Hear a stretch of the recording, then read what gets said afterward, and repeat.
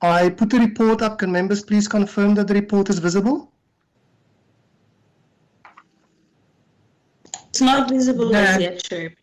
Not visible? Not visible.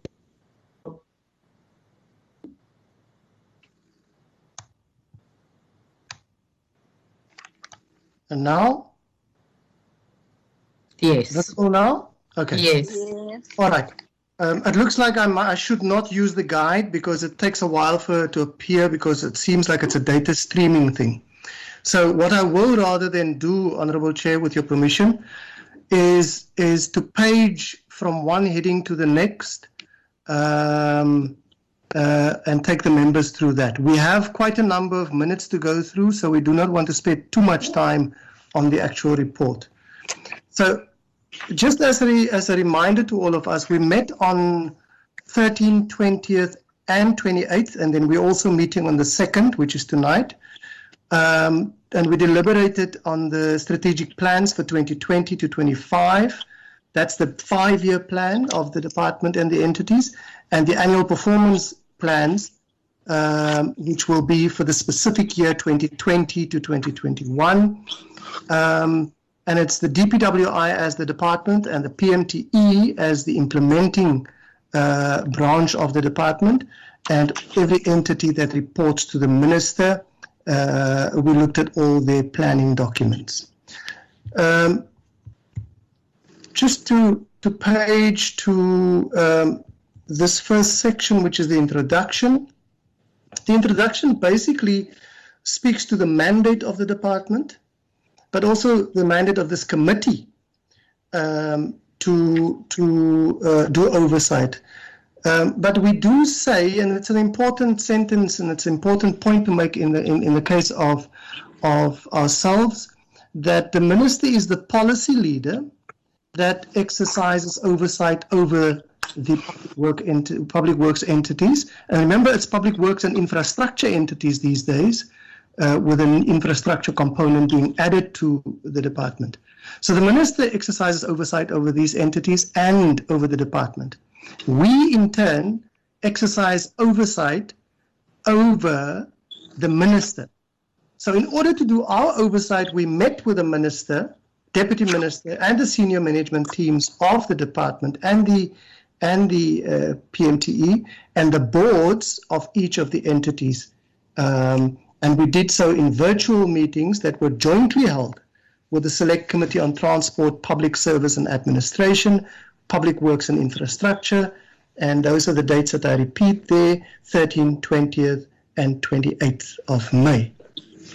So also important, although we held the meetings jointly with our sister committee from the National Council of Provinces, this particular report is in the name of this portfolio committee that reports to the, or does its oversight works on behalf of the National Assembly of Parliament.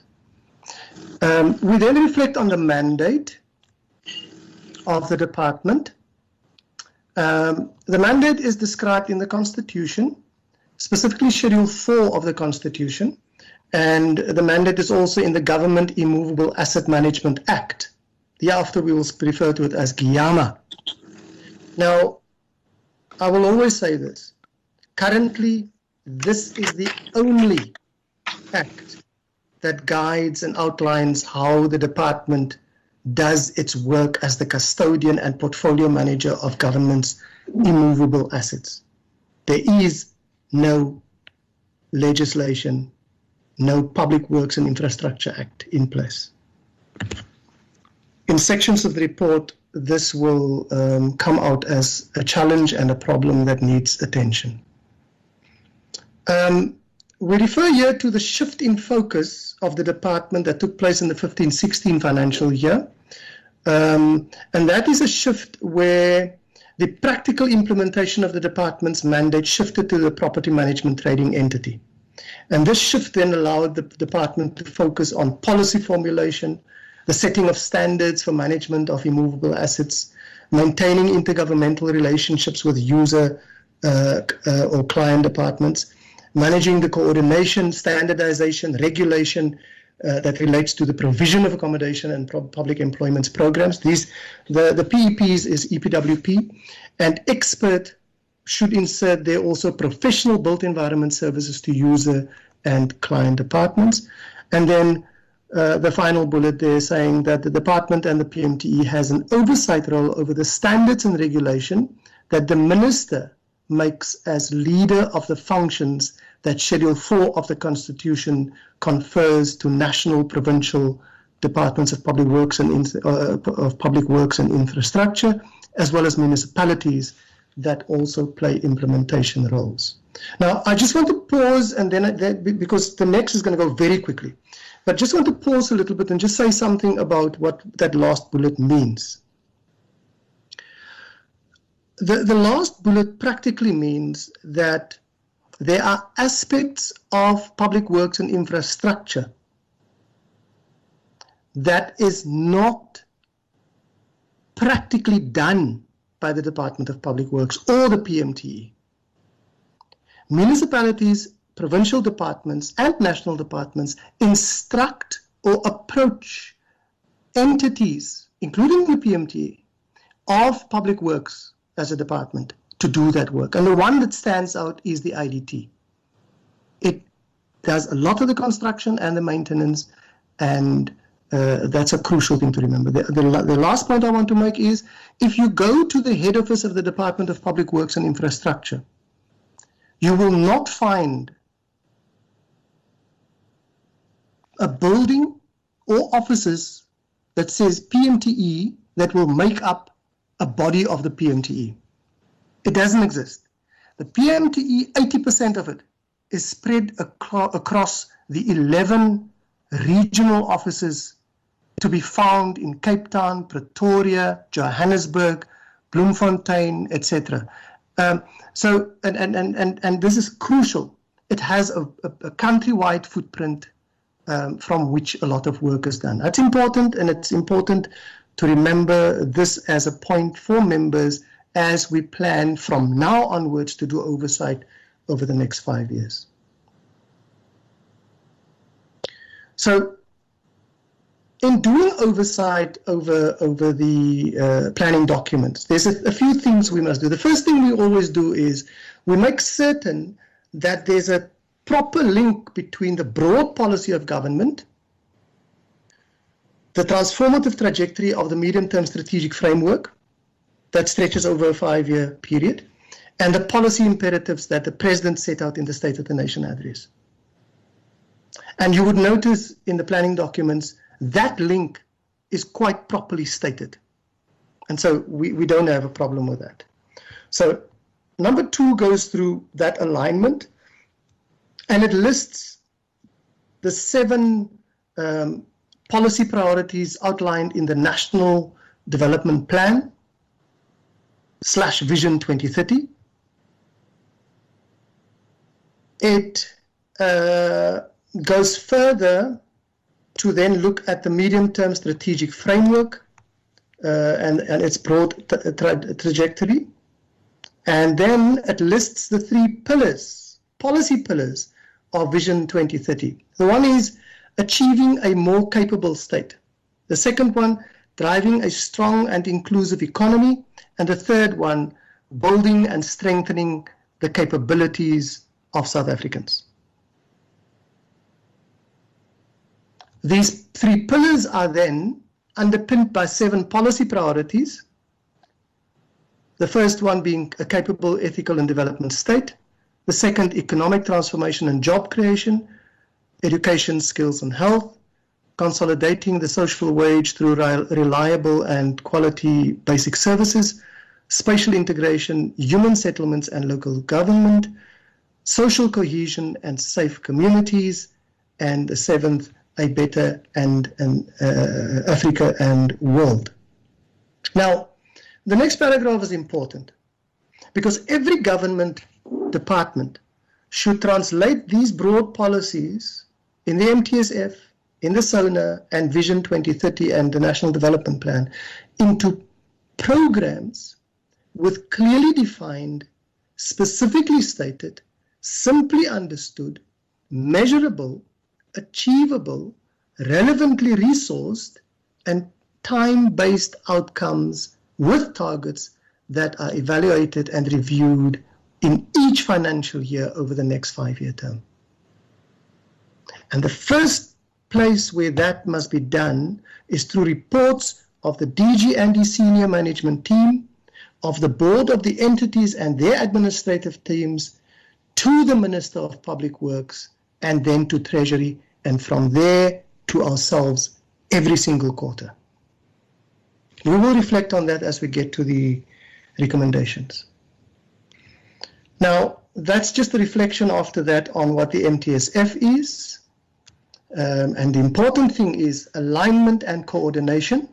And here I want to make the point, alignment and coordination of the MTSF as a broad policy plan between the 3 levels of government, facilitating the full integration of all development planning instruments into an integrated framework, is very similar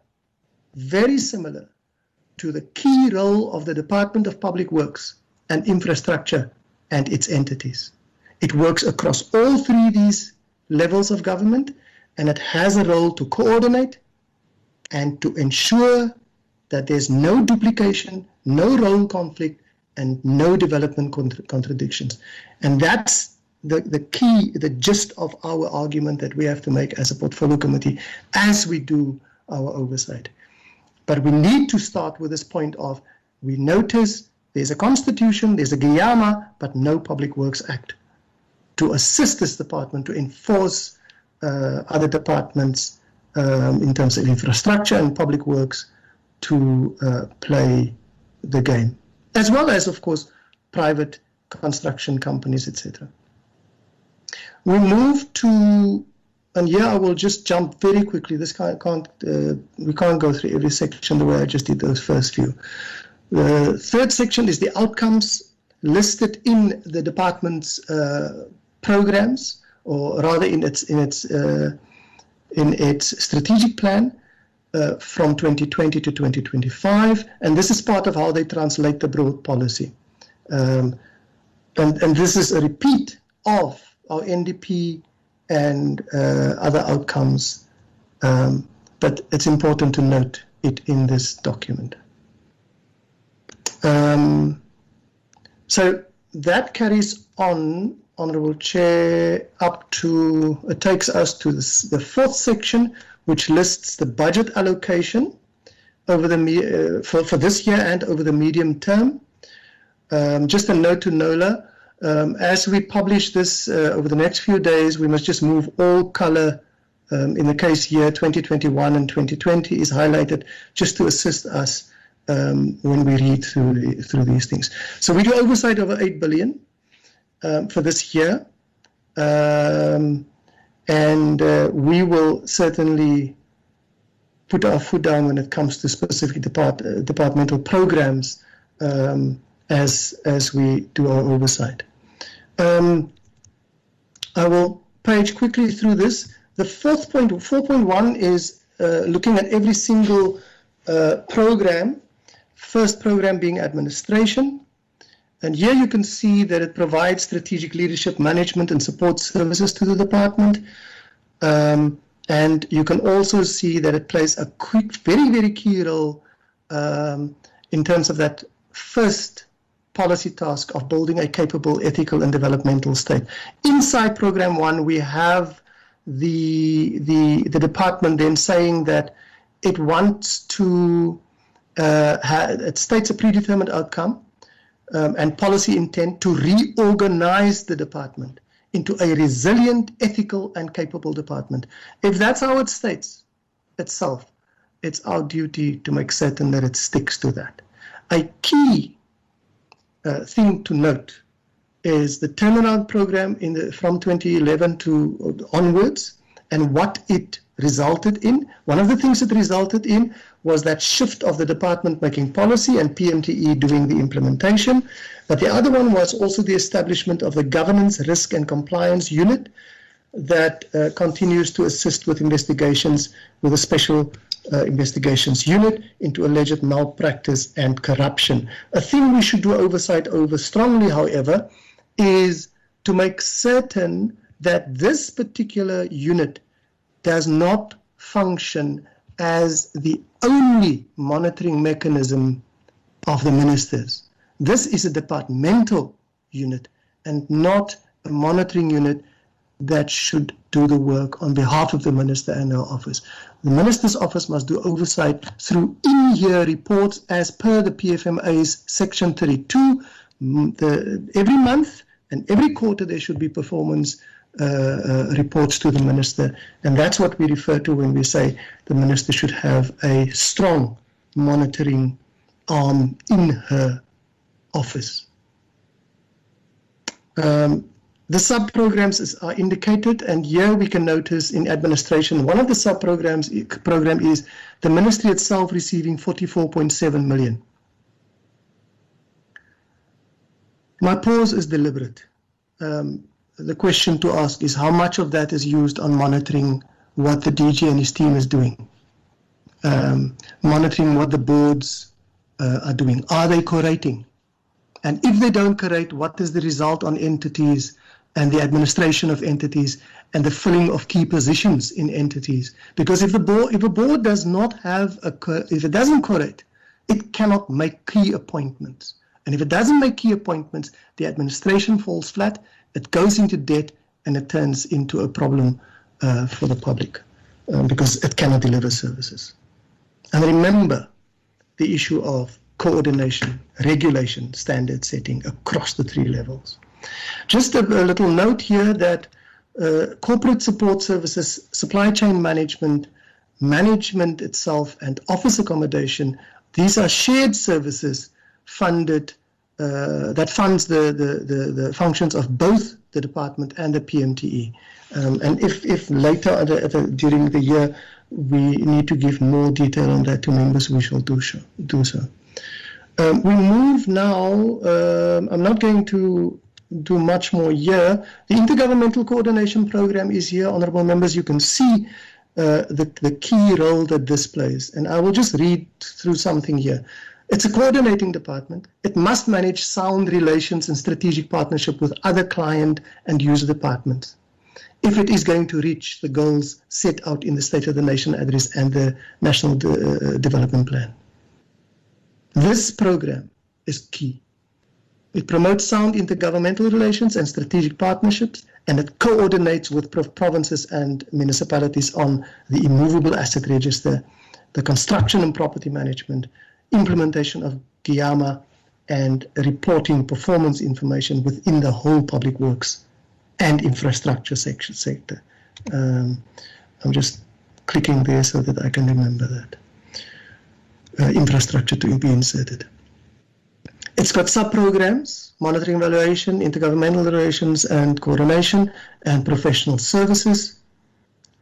Program 3 is EPWP. I don't want to say much except for this.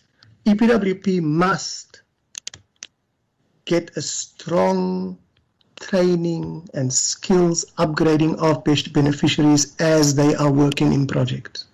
It must become part of EPWP 4. The non-profit, just the different sectors of EPWP is important to remember. It's got public bodies, non-profit organizations, the non-state sector, and this is across these 3 levels of government to create work opportunities. And you see the last part also works in the provision of training for unskilled, marginalized, and unemployed people in the country. Now that unskilled should not be, and you shouldn't also continue to be marginalized and unemployed. We need to get these people beneficiated, and I'm referring to the Honourable Thring that took, and this is key. When members work across committees, they pick up certain programs that should be linked with public works and infrastructure, and it's correct. And we will later on get to the actual point around upskilling and beneficiation of unemployed people so that they don't continue to be marginalized and impoverished. I don't want to hang on too much on EPWP because the recommendations, we will deal with some of these things. Just the 4th program is the one called Property and Construction Industry Policy and Research. This is from which a lot of the transfers take place. It gets 4.6 and it transfers the bulk of that, which is 4.36 to PMTE and each of the entities, but also to war graves, memorials, etc. But this is also the program that should do quite a lot of the policy development and the legislative development. And in the past we hammered this because they did not deliver on this portion here. Can members see the highlight when I do it? That review work is not being completed, and it's the reason why the department functions without a Public Works and Infrastructure Act. And it's also the reason why the CIDB and the CBE do not have powers to transform, so designated groups can advance quicker through professional registration, as well as so that the the contractors can be empowered much better. The last program is Prestige, which funds the Parliamentary Management Board, the Village Board, as well as Prestige clients all over. And you can see the targets it sets for itself. We'll have to just rush away from that. But we have plans to do more work on this. What I'm highlighting is some of the stuff that we will focus on quite a bit over the next 5 years. So the PMTE is then the implementation arm, and as I say, 80% of the PMTE exists in the regional offices. It might be a good thing for us to think of visiting each of these regional offices once there's no COVID-19 lockdown. But this is, again, the point here of the legislation that's not in place, which then require Program 4 to complete that review work and give us a Public Works and Infrastructure Bill that we will have to pass. Now, the problem that we are highlighting here is the issue of user charges. So when we provide specialist property and construction management services to government departments, we do a user charge. The problem is, before we can get the money back, we took the money out of our budget and spent it. Departments, however, do not pay it back, and we don't have enforcement power to get that money back. And that's what the bill is supposed to give us. Now, that sounds very familiar to members. If it does, it's because that's the problem with the IDT. So if the IDT is challenged, PMTE is challenged, and it's a bit illogical to hit the one and not the others. So this next paragraph where I pause is the one that speaks of this particular branch, the Real Estate Investment Services branch of the PMTE. It is supposed to play the role of investing the value of our real estate that we are holding. It cannot do so because it doesn't have capacitated and properly qualified people. And it's not about them not being qualified. It's about, are they qualified in investing property? Do we have such people in this branch? When we did oversight in the 2015 to 2019 term, we asked for the user and custodian immovable asset management plans of certain buildings and properties that we visited, correctional services and SAPs, for instance. It could not be produced. If that's not in place, then the contracts between client departments and our departments, PMTE, for instance, is not proper. And that explains why it loses quite a lot of money and why it has a huge overdraft that continues to grow from one financial year to the So here's the other problem with the PMTE, and it's this particular branch. PMTE Registry Services. It's supposed to manage the immovable asset register, and it's supposed to coordinate user and custodian immovable asset management plans.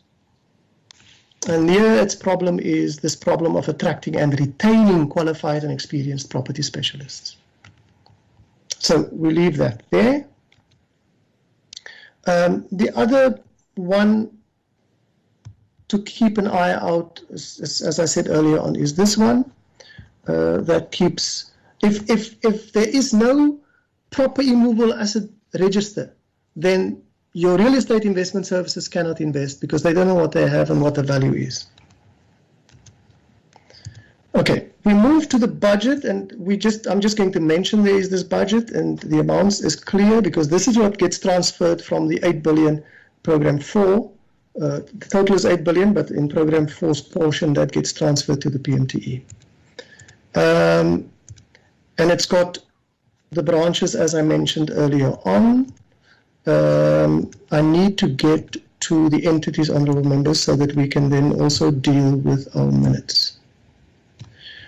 So the matters that emerged as we deliberated are the following. We say the app shows an integral link between broad policy objectives, and our committees appreciated that the department undertook a substantial amount of strategic analytic work to identify problems that may weaken predetermined objectives, etc. The committees also appreciated the effort made to strengthen the logical flow between the strategic plan and each APP over the 5 years. We then urged the department to keep the committees informed of budgetary adjustments to ensure that funds were used to deal with COVID-19 crisis as regulated by the National Executive and the NCCC.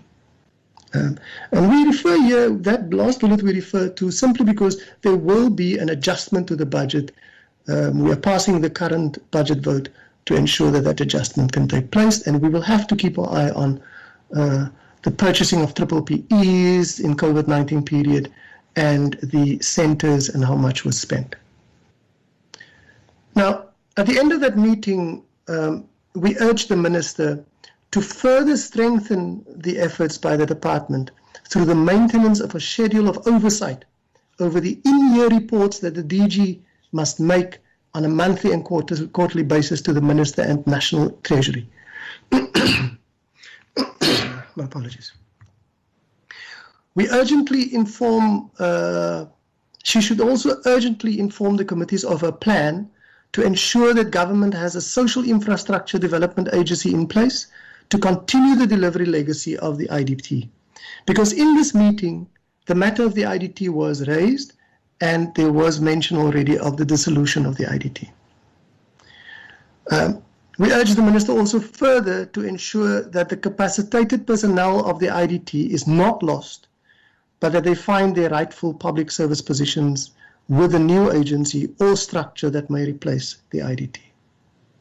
That number 2 is there simply because that came up in the deliberations. The committees called on the DG and the department to ensure that a functioning administrative, financial management, accounting and reporting system is maintained that can regularly report to the minister and Treasury. Those are the in-year reports.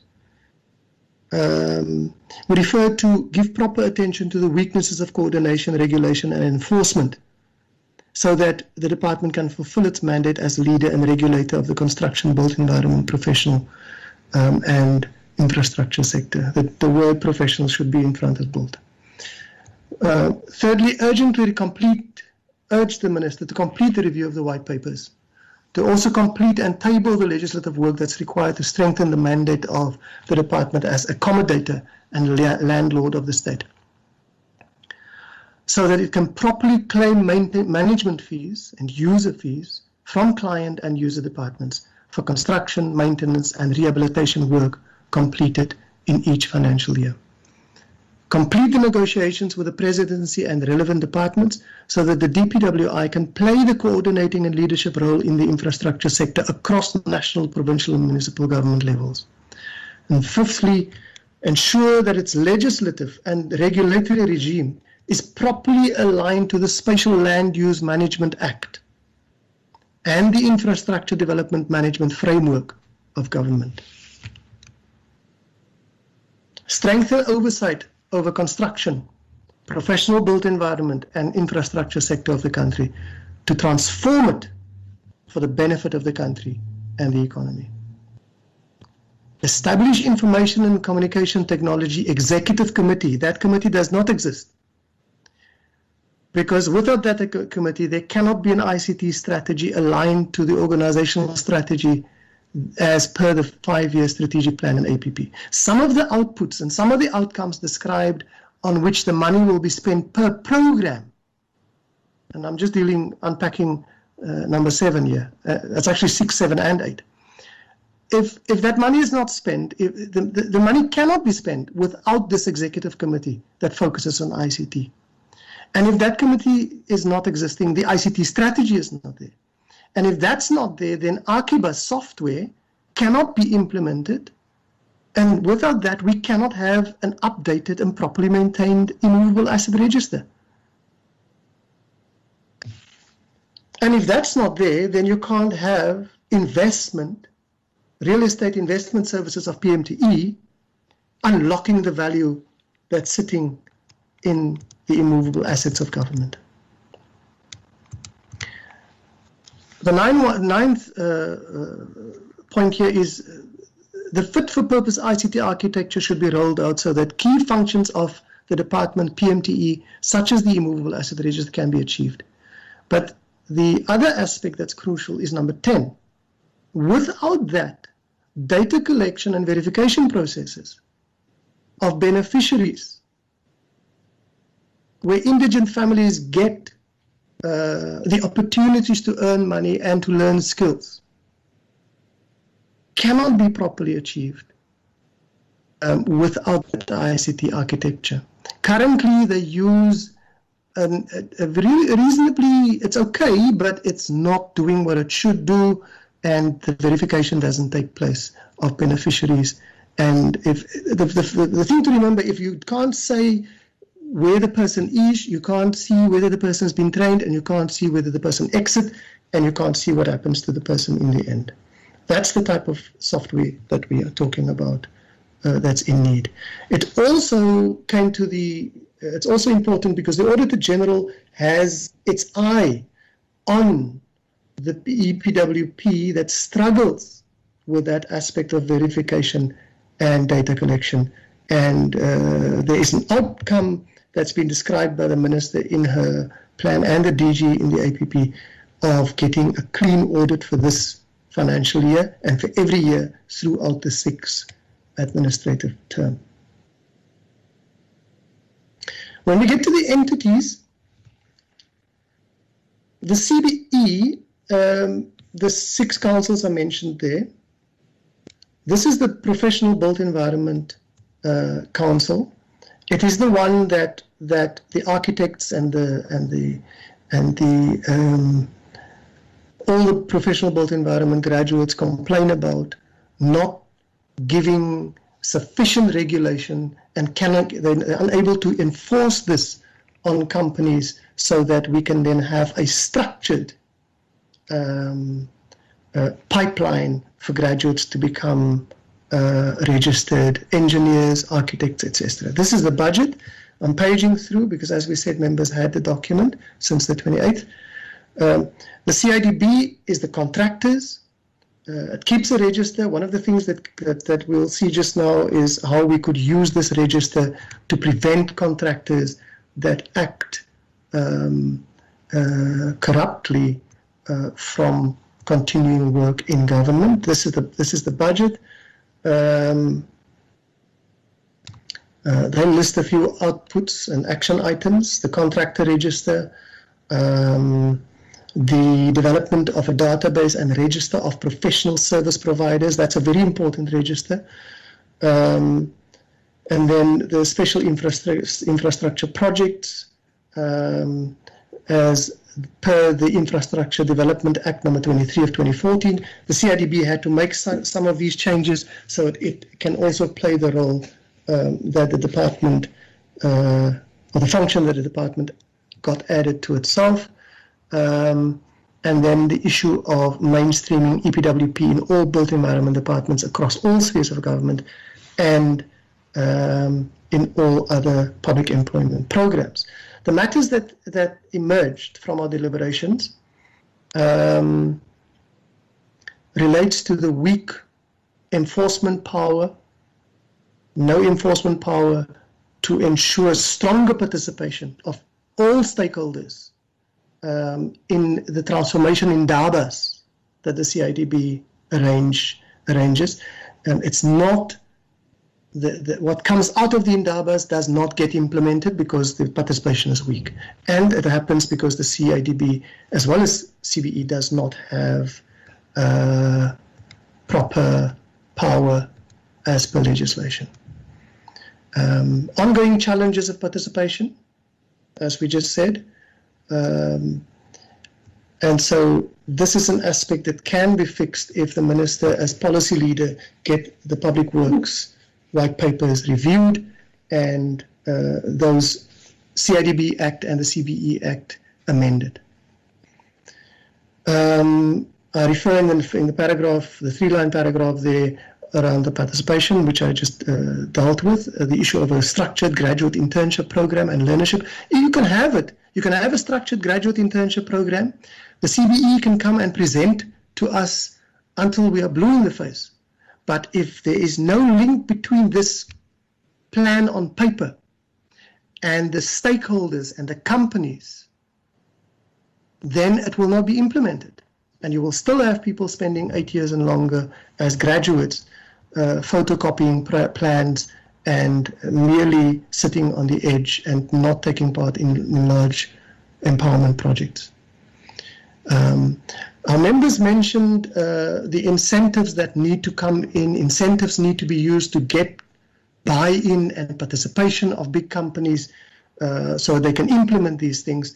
And they spoke about tax breaks to companies that take on a number of graduate professionals and construction workers for internship towards professional registration. In the case of construction workers, it's not construction workers only, but also contractors, lower level contractors.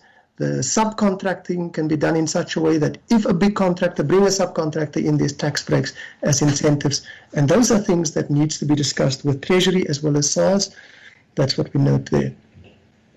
The issue of professional registration we dealt with, but then also the issue of municipalities using unregistered professionals, CBE stating that they're meeting with SALGA to address the matter.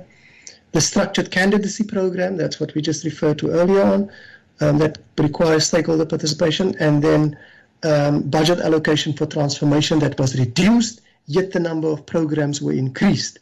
Honorable Siwisa's point. This suggested that more may need to be done with less. It could lead to employment contracts being terminated and workers being left destitute. And of course, planned outcomes as stated in the planning documents may not be achieved with a lower budget allocation. Important matter then also of the CIDB's construction contractor register that could keep a record of contractors with a bad record of on-time completion of contracts. And low quality work and other incidences of malpractice. Agrima members, I will not read through Agrima again, but what I will do is Agrima and IDT I would just want to do together.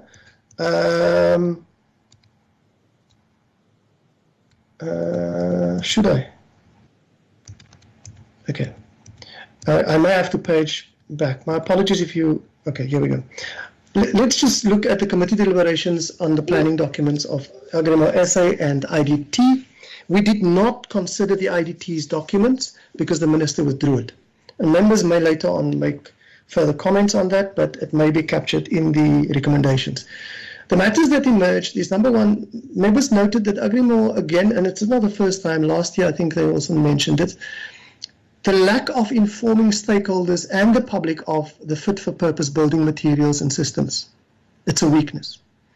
The systems and building products that ASA develops can speed up completion of high-quality, environmentally friendly houses and social infrastructure amenities, clinics, hospitals, police stations, and courts. But because it's not known, it doesn't get used. If you look at the NDP and Vision 20, why is it 2020? 2030,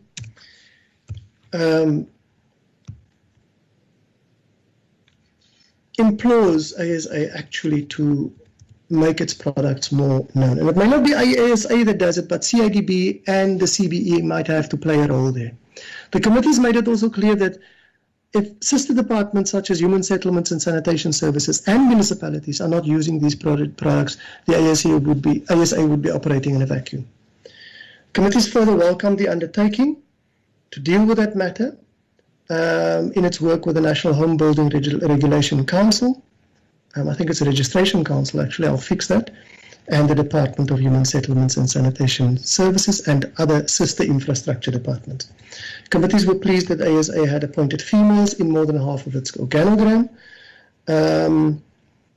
Concerning the Minister of Public Works' assertion that the IDT strat plan and APP could not be tabled, the committee made these comments. Committee number 1 strongly objected to the Minister having released information on the IDT exit strategy in the media before informing the committees that she was dissolving the entity. The interim board chair confirmed that the Minister and the DPWI knew of the board vacancies and that no appointments were made to ensure that I will fix the errors here, that the governance structure remained in place. He stressed that a strong internal audit committee remains in place. The committee stressed that the Minister needed a stronger monitoring and evaluation unit in her office that can timelessly alert her of challenges in the governance structures of the public works entities, as well as problems in her department. The matter of consequence management to deal with irregular expenditure and possible malpractice in the IDT was dealt with. A comprehensive report was available and would be submitted to committees. That's an undertaking from the Minister and the department side. The Minister, and the IDT side. The Minister having requested the withdrawal of this plan and the APP of the IDT, the committees may have to exclude it from its budget vote report for this financial year. The committees were not treating the presentation on the withdrawal of the IDT's planning documents as the end of the process, but rather as the beginning. A good question to ask at this initial stage is whether this exit strategy is the best solution for the department that should drive social infrastructure development. The Minister committed to account and provide detailed responses to questions put to her office on her mandated responsibilities. The Deputy Minister affirmed that the Office of the Minister would not deliberately undermine the Portfolio Committee and Select Committee on the work that it was mandated to perform. The committees committed itself to work with the Minister, the DPWI, PMTE, IDT, and Agrimo SA, and the other entities to find solutions for the challenges of the department that must lead, coordinate, and regulate the South African public works and infrastructure sector. Now, before going to the recommendations, Honourable Chair, could I ask you how I'm doing with time?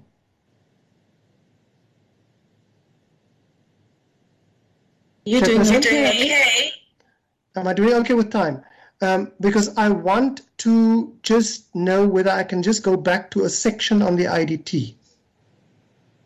But you are left with 10 minutes. That's enough. Okay. Chair, the reason why, thank you, Chair. The reason why I want to go back to the IDT is if the Minister withdrew the planning documents because her plan is to dissolve it, to dissolve the entity,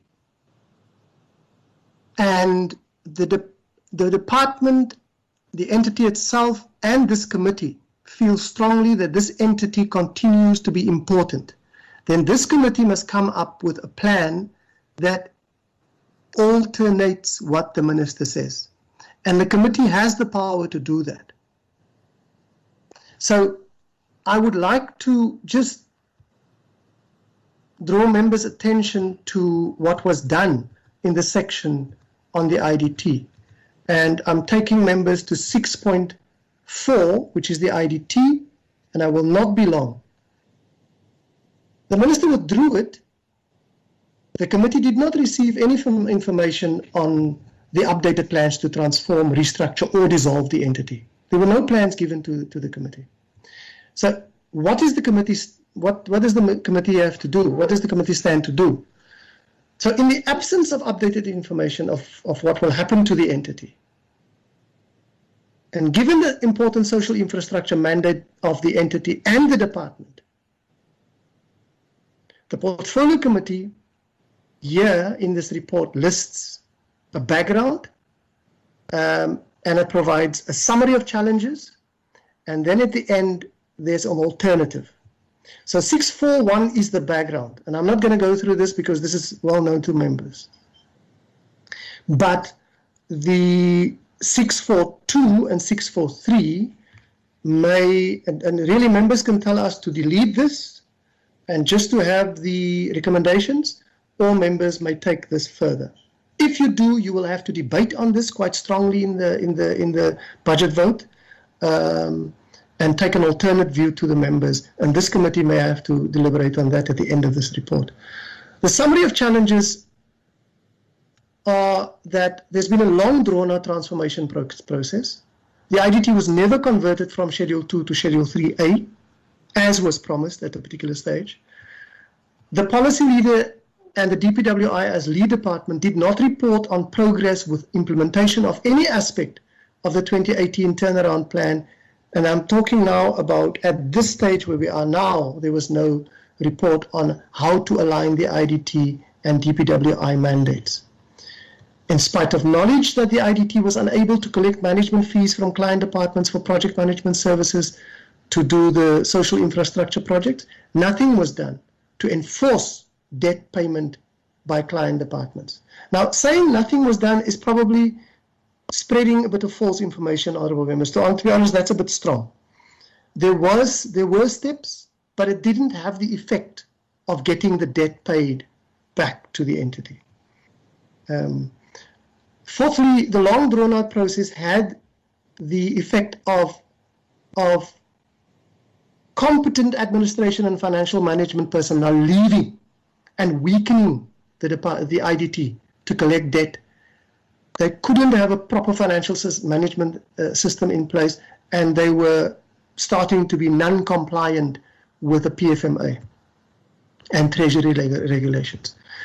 It got negative audit findings, and the IDT's trust deficit with government departments went down. The result is KUGA and Development Bank of South Africa and other entities, including the PMTE, started taking over the IDT's work.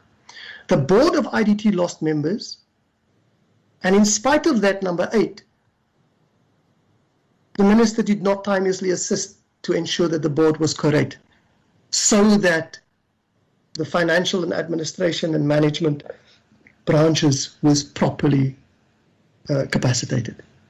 Now, the strategy to deal with the entity's challenge, and this is not new, this was factual already during 2014 to 2019. Minister, Deputy Minister, DPWI and IDT reported in 2017-18 on a strategy to reconfigure the entity into a streamlined social infrastructure agency. And the alternative is that IDT be transformed into a more technically proficient social infrastructure agency, undertaken by a task team that include Treasury, DPW, IDT, Public Service and Admin, and other key role players. Develop it along the same model as that of the Government Technical Advisory Center. It results in a highly professional, advanced technical advisory agency that provides program, project management, and transactions support to Treasury and the Minister of Finance. That's GTAC. But similar to GTAC, the new infrastructure agency would be established as a government component in terms of Public Service Act. So there is a model that can be developed and that can be used, and the IDT can be remade into that. It's similar to the PMTE, it then becomes part of, and it continues to operate similar to the PMTE, and the PMTE, of course, then gets the IDT's personnel. So this is practically all of it. Just to say that in 2019, in the 2019 10 July budget vote, the current minister stated that the deputy minister and I will be engaging with the board of the IDT on its turnaround plan, as well as codifying its mandate with a view to concluding its business case. Now that business case is a business case to develop and transform the IDT into a different social infrastructure agency. And it's very, very mind-boggling to find out in a year later, during a budget vote presentation, that the APP and Strat Plan gets removed from Parliament, and the minister wants to dissolve the agency, and we don't have a plan in place for what is going to happen with this entity. With that, we can go to the recommendations. The recommendations is a repeat, Honourable Member, which is why I said 10 minutes is enough.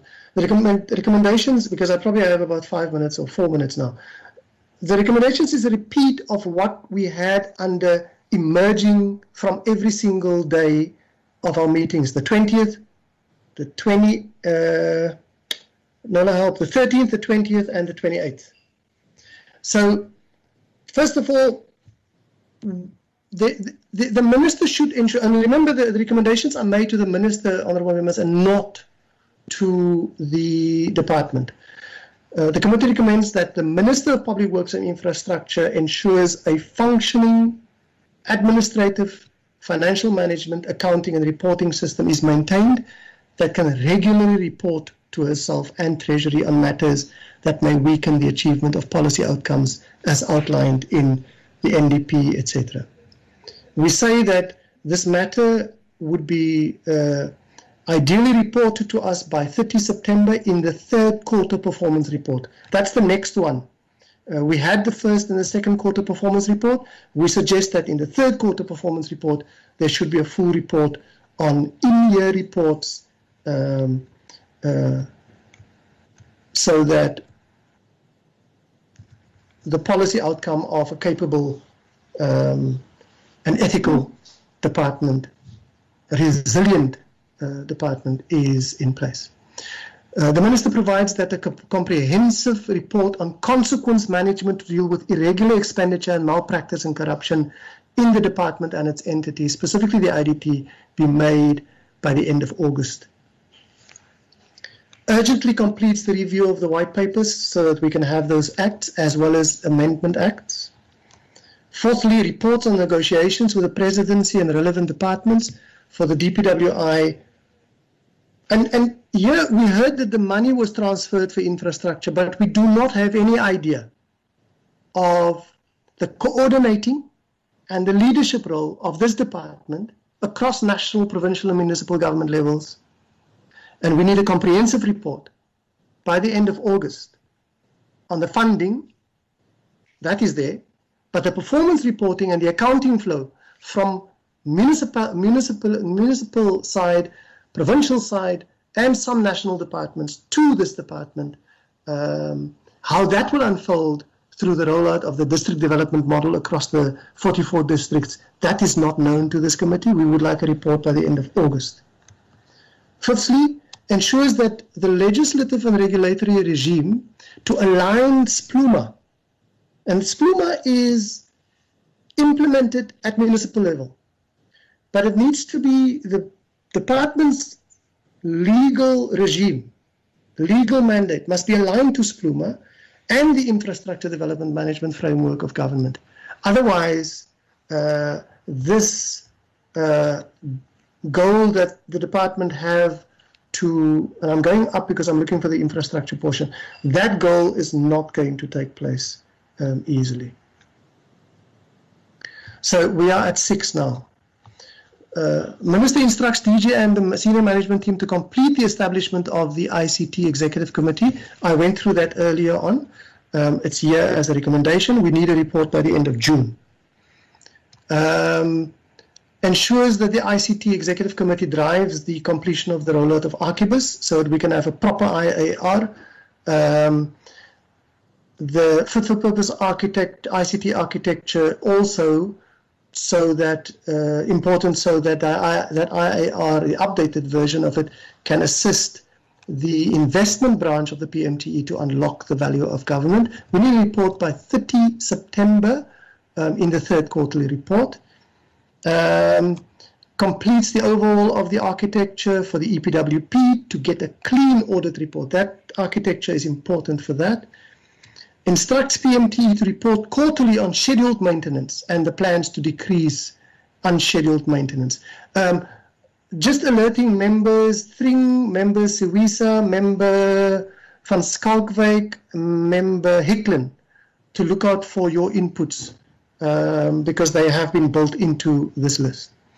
Instructs the EPWP branch in its quarterly performance reports to report on innovative ways to upskill beneficiaries, Honourable Thring, in order to reduce our national skills deficit. Leads the DPWI to undertake intergovernmental cooperative programs with departments such as the Department of Trade, Industry and Competition. That's the combination of the former, what was that, Economic Development and Trade and Industry. Small Business Development, that's NOLA's old department. Higher Education Training, that's my old department. And Employment and Labour, with a view to increase training and skills development to achieve the policy objectives to create employment and eradicate. We don't want to just play with poverty, we need to eradicate it. Perfect, sir. Urgently informs the committee of the plan to ensure that government has a social infrastructure development agency in place to continue delivery of the IDT, further to ensure that the capacity personnel, etc. And I dealt with that earlier on. Report by 31 July. I don't think we've got deadlines for those others that I inserted for the Honourable Thring and others, but we can put that in the amendments. 14, improve the monitoring and oversight function of the Minister's Office. As I mentioned earlier on, we need a report by 31 August. Completes the legislation to align the mandates of the IDT, PMTE, DPWI, and provide for improved enforcement, regulatory and coordination power, so that this department and the PMT can perform its sector oversight, regulation, coordination and enforcement for transformation purposes, as well as for the collection of user management fees for projects. This matter to be reported by February next year. And then no, it's not the last one. Reports to the Committee on Transformation Targets. Here's one of the members, Honourable Van Skalkwyk, I think. On the transformation targets for designated groups of the department, the PMTE and the Public Works Infrastructure entities, so that the problem of the high vacancy rate across the sector is addressed. Reports on improved legislative and regulatory change to address the difficulties that the CB and CIDB experience around transformation of the construction and professional built environment. This matter I dealt with earlier on. 31 July is the deadline, and in every single quarterly report after that. It must be an item, standing item. Reports on innovative measures taken to incentivize participation in strategies to transform. This is stakeholder participation in transformation in Davos and how we incentivize the private industry to also play its role. Report required by 31 July and subsequently in each quarterly report. Second last, reports on strategies to improve professional registration. This is the structured candidacy program. And then the final one, instruct ASA to report on strategies it will undertake to make its services known. And then of course its collaboration with Human Settlement and Sanitation and the NHBRC. Here the NHBRC's name is proper. The earlier name, Regulation Council, is incorrect. I will fix that. I thank you, Honourable Chair and esteemed Secretary of the Committee. Thank you.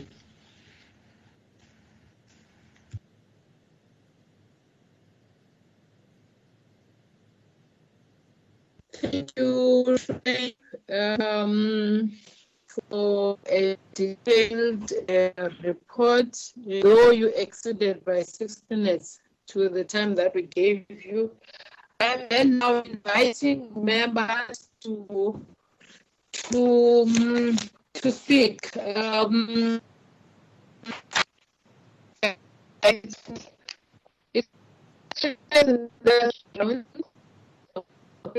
We won't be having a second round.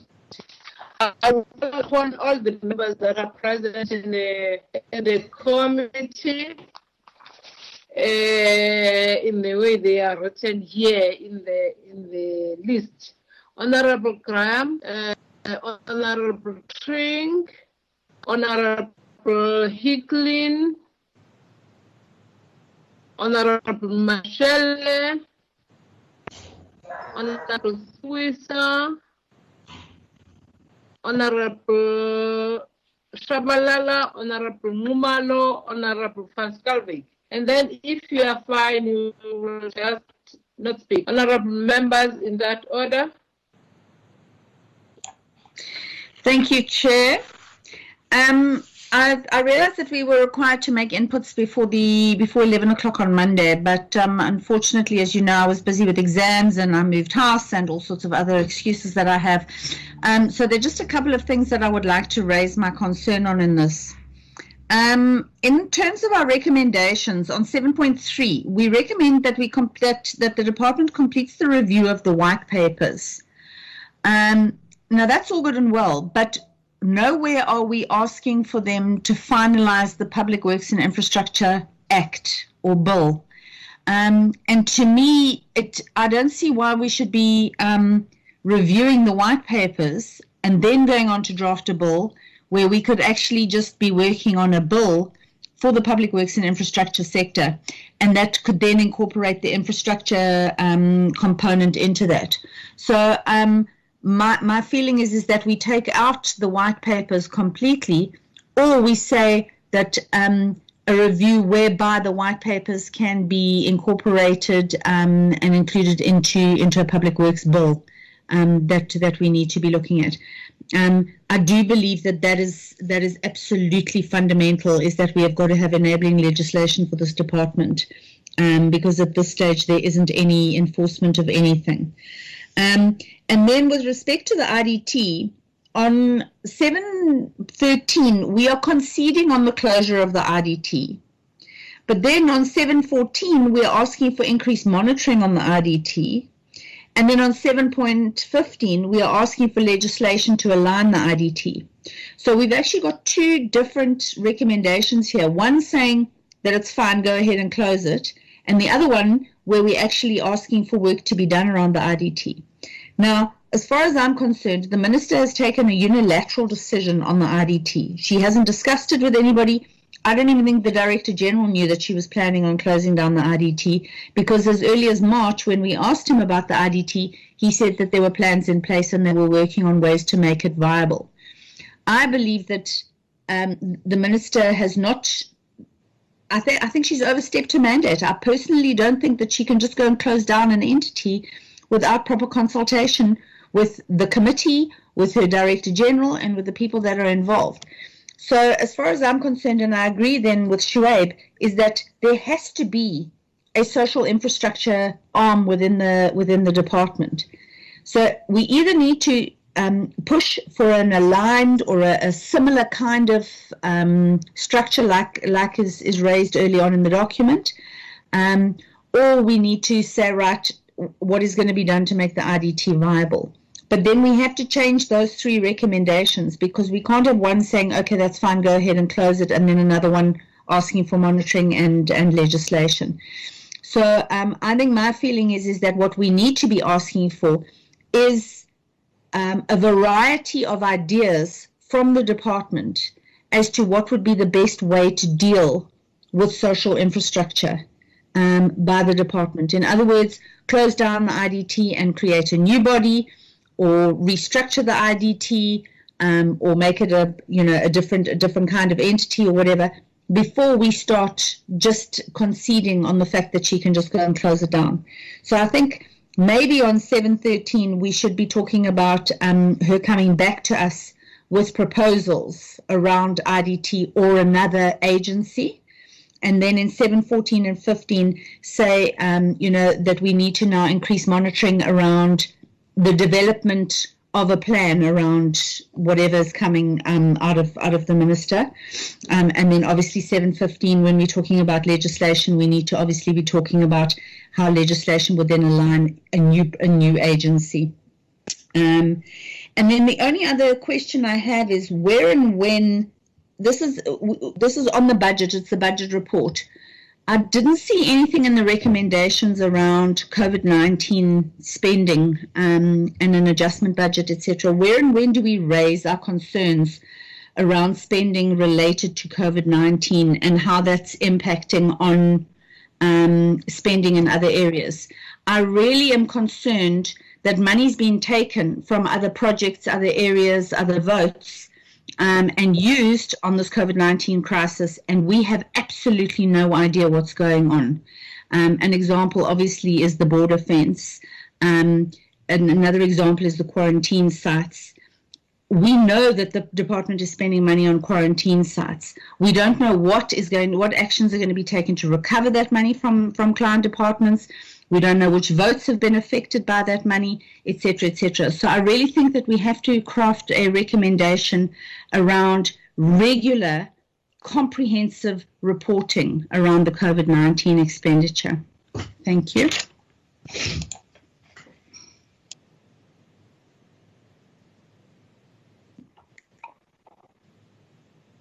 Chair, should I continue? Yes, Honorable Train. Okay, thank you. Chair, I think firstly, just a thank you to the Secretariat and support staff of the committee for, I think, an excellent job done in terms of the compilation of the reports with all of the inputs from the committee over our last series of meetings that we've actually had. So firstly, just a big thank you to the Secretariat and the support team. I did make some of the submissions which were included, and again, also my appreciation for the inclusion of those two submissions that I've actually made. I think my contribution, Chair, was going to be also around the IDT, which is to a large extent covered by Honourable Samantha, and I think that we have to make a decision in terms of what it is that we as a committee are saying with regards to the forward movement of IDT. I do think that the minister erred in not informing us, and I think she tried to explain her way through by saying that it was on the ATPs and so on. But certainly we were not taken into a confidence with regards to the shutting down of IDT. So I think that a strong stance then needs to be taken by this particular committee. I certainly do not think that it can be supporting the minister's position in terms of how she went about the so-called closing. I'm not sure what happened yet, Chair. Can you still hear me? Hello? Yes, I can hear you clearly. You're with us. My screen just went blank for a while. Okay. So essentially, my face. So essentially, I think that we certainly cannot, and I think most members, if I can recall, agreed that the direction or the path that the minister took was not the correct path with regards to IDT. The question is what are the options? I would agree with the option that Shuaib indicated, that we look for a system that is functional, much like the one that works with National Treasury, where there are accountability systems in place, transparency in place, and it does not place, if we are going to look at keeping IDT, it does not place IDT in that untenable position where they do work for the client departments, but there is no payment for the work that they. That's a recipe for disaster. Setting up the entity to fail. So something much like what that department is to Treasury, I would agree with that particular recommendation. Thank you, Chair. Thank you, Chair. I want to echo what my colleagues have said, particularly with saying thank you to the research team on a really remarkably good presentation. Again, I want to echo what Honourable Graham Marie said regarding the COVID money. That is a major concern for me as to what projects have actually been disadvantaged by the money that has obviously been used and spent on the likes of the quarantine facilities, because we know that it was not small change. It's in excess of 28 million rand. And let's look at the 37 million rand for the fence.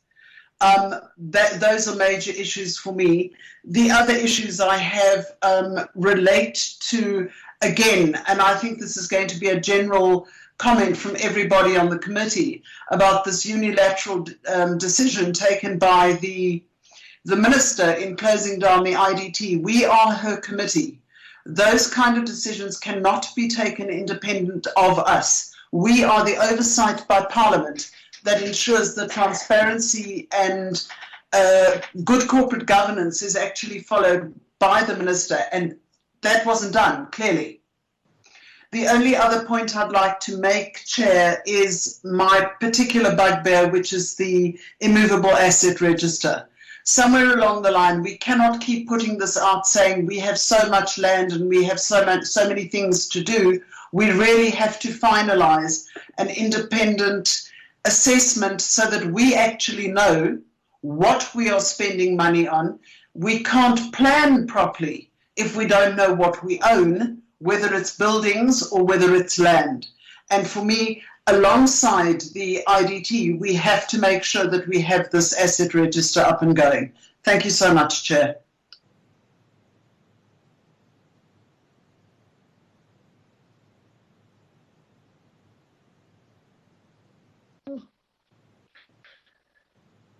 Honourable Mashele.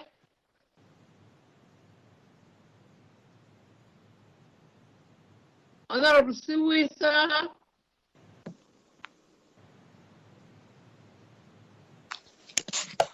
Thank you, Chair. I am still having a Blue Monday, but I'll try to. I think everything that I've spoken about has been captured in the report that has been represented here, that has been presented here today. One of the things that I think we've left out, I don't know if it was a question from me or from Honourable Graham, of the quarantine sites and the list, because if I can remember, we've even asked for a list of our own buildings of Public Works National that we have, and that thing has never materialized anyway. The list of NPOs that we usually work with, it has never materialized. I don't know how it can be captured in the recommendations that even those things must be a recommendation that these are the things that we need.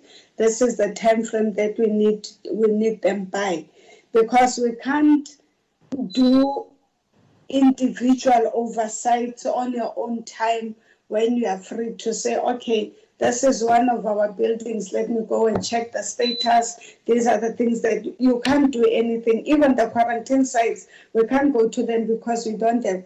And I think it's not only at national, even at provincial level. Yesterday I was busy in all the provincial public works. Nobody could give me a list. Everybody was saying that they say that it's high profile and everything. So I don't know how it's going to be incorporated into the recommendation. Quarantine sites and NPOs that we usually work with as EPWP. Thank you, Chair.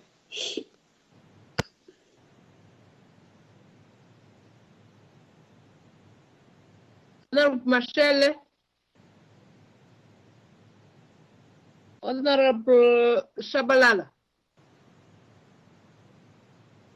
Honourable Shabalala. Chairperson, am I audible? Yes, yes. Oh, yes, thank you, Chairperson. I wish to appreciate the work that has been done, well researched and well outlined. The only thing that one will just raise, maybe in hindsight, is the issue around Chairperson. I seem not to find the space where we are talking about meeting the AG or meeting the SCOPA. At what point? Because from time to time, I've heard the minister telling us that he has been meeting AG, has been meeting SCOPA, and I think somewhere we need to talk about at some point meeting with the SCOPA where there are things that pertains to our community, especially those things that are in the public domain or the things that like the things that they feel have serious implications financially. But the other thing is the issue of COVID-19. I agree with the other member who has spoken about COVID-19 and what is the way the forward looking in terms of how do the department see itself. But I would also agree that we are looking at I know that there have been some deviations somewhere, but I know that there will be some adjustments. I think during that time we need to know where are the adjustments will be, because it can't be just like normal in terms of the figures. But when it comes to EPWP, Chairperson, I don't know. We have spoken in the past about upskilling, etc. But can't we be specific this time and say, with the COVID-19, we have realized that the department will also get into an uncharted terrain, which is disaster. Together with the EPWPs, they are now working as foot soldiers in the disaster around health and also disaster itself. Can't we say that at some point maybe I don't know whether maybe we can be specific on this one to say let them be upskilled in disaster, because already they are working in disaster. Can't be they upskilled with health issues, because from the experience that we have with COVID, we now know what could happen maybe in future. Thank you so much.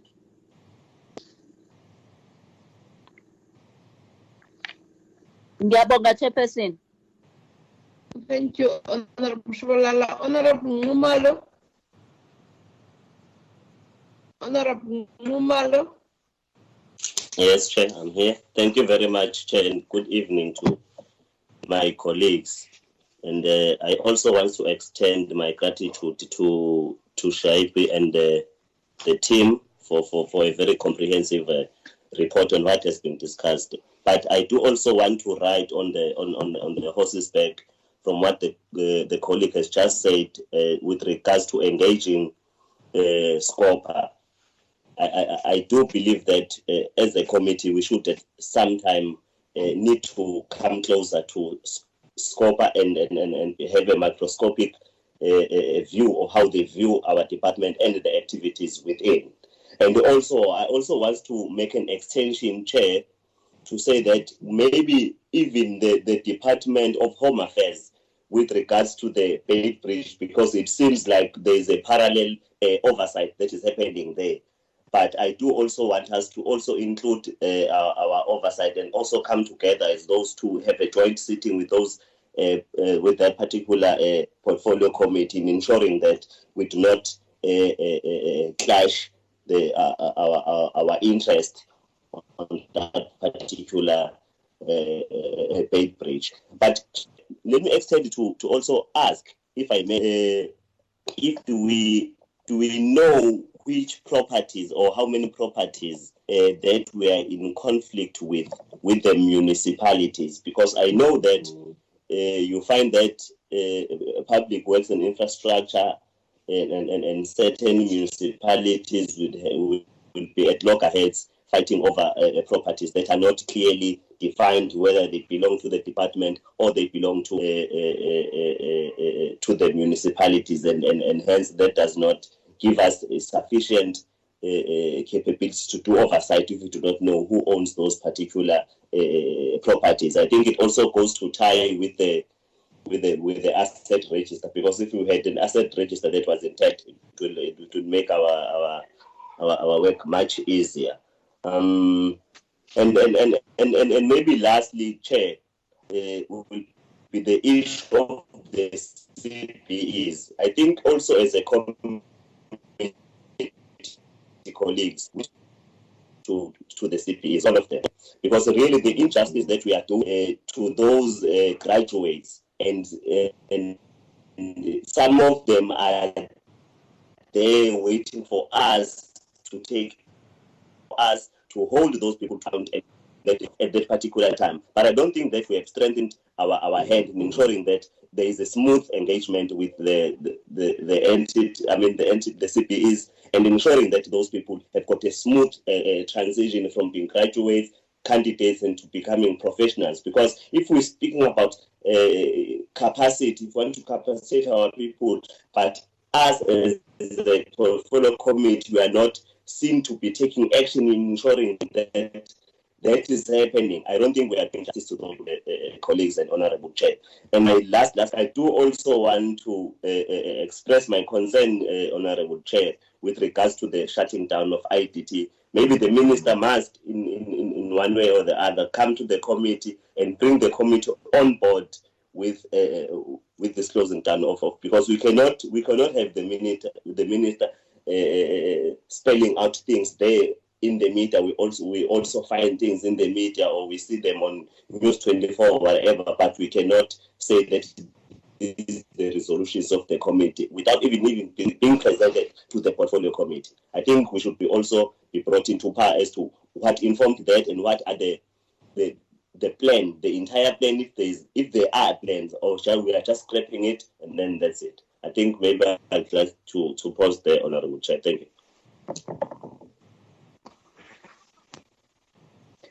Honorable Scalvey. Thank you very much, Chair, and good evening to Chairperson, members and staff. I think Chairperson, mine would be very short, because the various proposals that I made in terms of recommendations and inputs has been taken into consideration and incorporated into the report. And I would therefore like to thank the staff for the excellent work that they've done, because it's really good work. We don't praise the fish for swimming, but indeed they've done excellent work. Chairperson, I think one small input would be that I've noticed when speaking about the immovable asset register and the introduction or the rollout of the Archibus system, there has been a date so far as September that has been identified for feedback. I think we should move that date forward because that's too far. If we can remember, we've engaged the department on that issue, and they promised us that they will give us an update report by June. So we are in June. So I would propose, can we move that date from September to July at least, so that we can just move it forward, because that's really a area of concern for me. Chairperson, then I think when we receive the presentations, and then I refer this subject to all the entities as well as the departments, they lag behind in terms of adhering to the targets in terms of vacancy rate. So I would like to propose that we we mentioned something there in terms of the budgetary allocations to be improved to ensure that staff vacancies, especially in PMTE, is filled. Because if we fail to do that, we've already seen that the target is 12%, but they already preempt that they want to reach 10%, and that's already a high vacancy rate. We need to see that lowering, and also we need to see that in terms of the vacancies, the filling of vacancies, that thing should be rolled out dramatically, and we should get feedback in terms of the quarterly reports. I think I'll pause there, Chair. Thank you very much.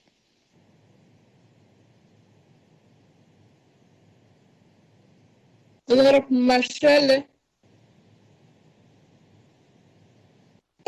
Honorable Marshall is still here. Thanks, Chair. Yes, please come on. Greetings, Chair, and greetings to everyone. Let me join my colleagues in appreciating the work done by the support staff in preparation of this report. I'm saying this, Chair, because difficult as it is there to go on prepare this report, and we all know that this APP is not a true reflection of what's happening. This year, the department will have an excuse, a good excuse for underperformance.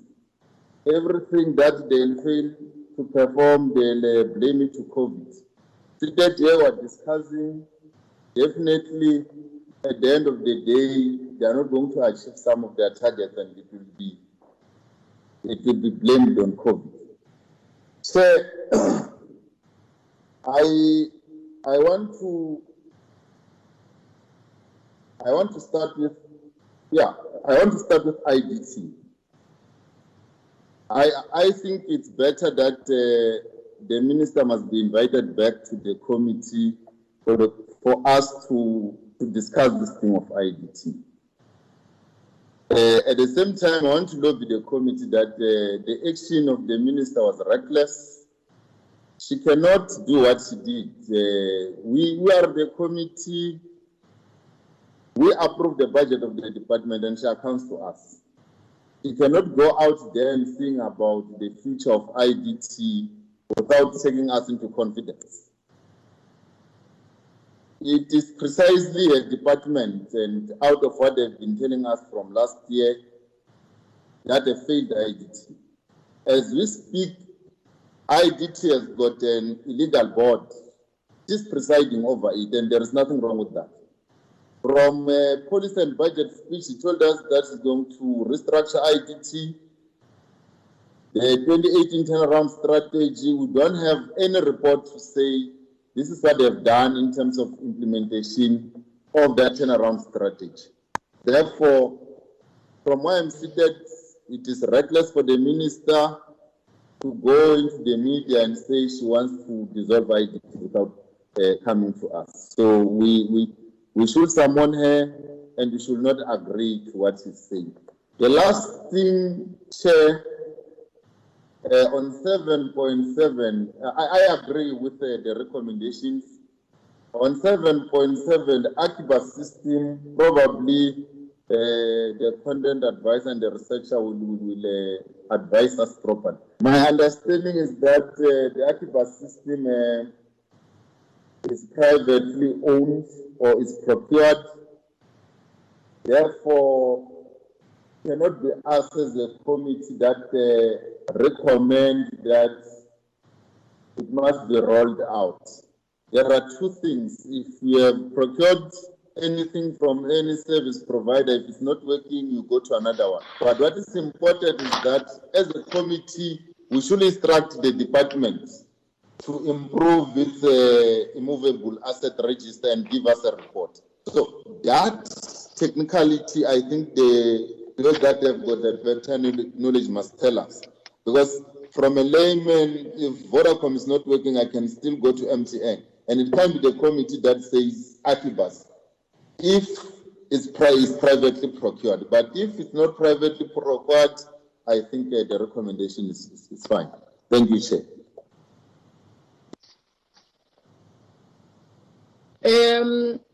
Thank you, honorable members. Just before Shoaib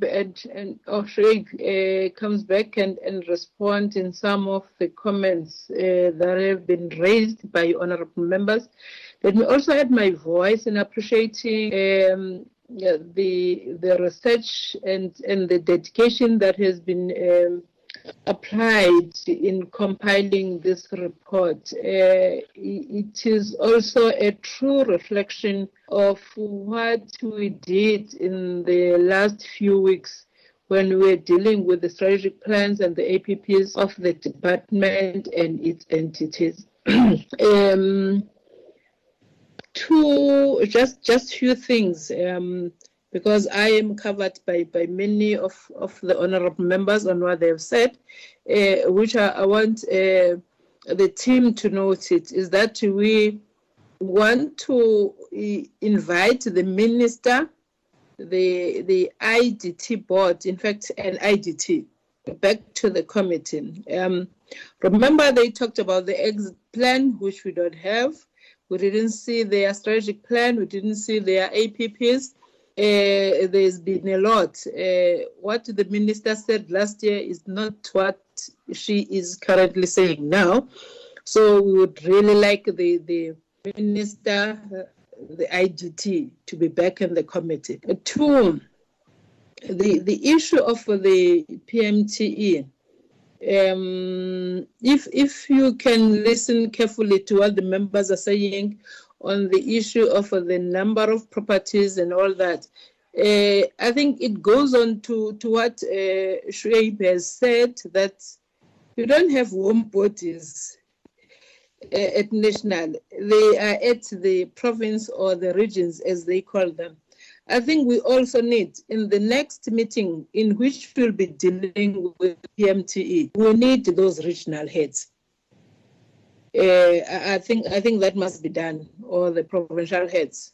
We need them in our portfolio committee. So this issue of the numbers that we have been asking and we have not been getting a clear response on it, then we ask them. The regional director of KZN, please assist us on this one. So I think we need to do that in the next meeting in which we'll be dealing with PMTA. But I'm covered by my colleagues in the number of issues that I wanted to raise. They've properly covered me. Shoaib, any responses?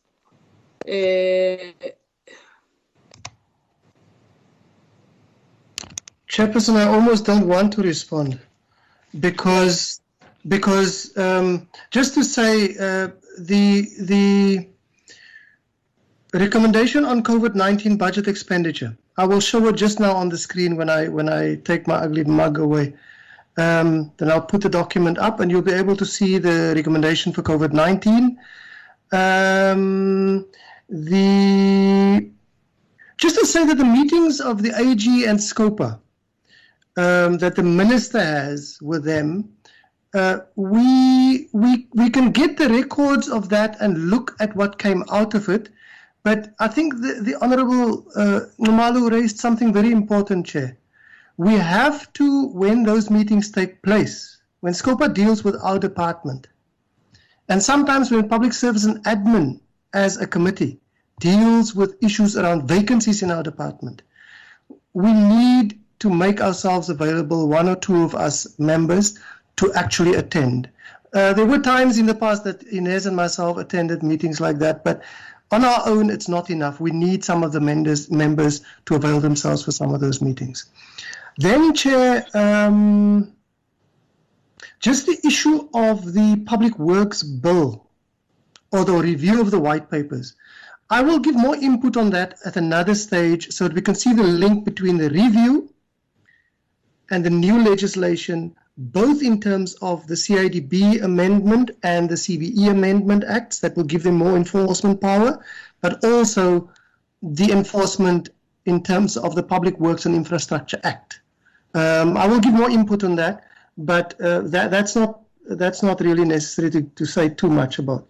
There was, of course, we will take into account what you just said, Chair, around the regional heads coming to us whenever it should actually be whenever the PMTE meets. They must be with us, whenever. I also want to, it's two recommendations I just want to show members, and then I will step off and the committee can do what it needs to do. I'll just go on to the document quickly.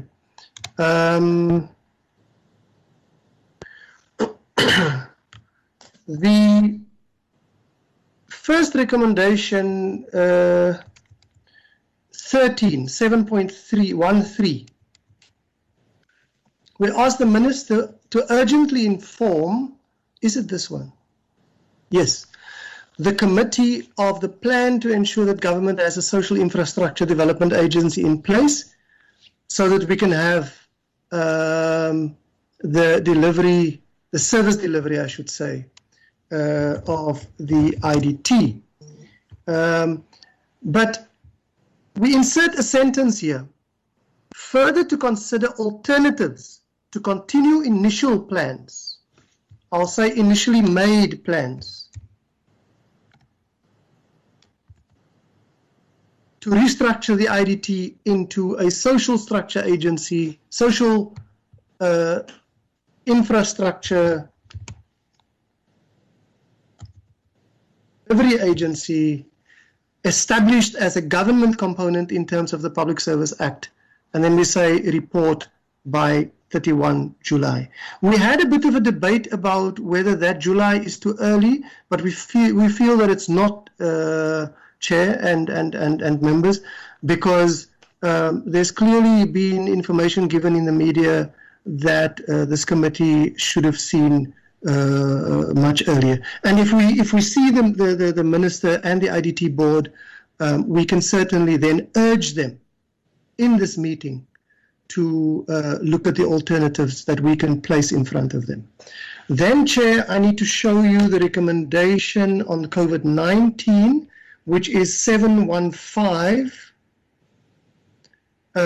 Minister to provide a comprehensive report on expenditure during the COVID-19 disaster period and the provision of personal protective, it should be protective equipment and professional services to put quarantine sites in place across all government levels. The report to be made by end September and in quarterly performance reports, because we know that, as the Honourable Mashele so eloquently stated, we know that some of the stuff that's happening right now is just symbolic, but in reality there is budget expenditure taking place that we don't have a finger on. So let me just say something about PPEs. PPEs being spent across every department. For those members who serve in other committees, please look out for the amount. It is astronomical. I cannot believe that it's that much, but it's astronomical. Chair, then I think the Honourable van Schalkwyk also said a few things around vacancy, budgetary implications for PMTE. I think I made a change to it. I'm just trying to find it quickly.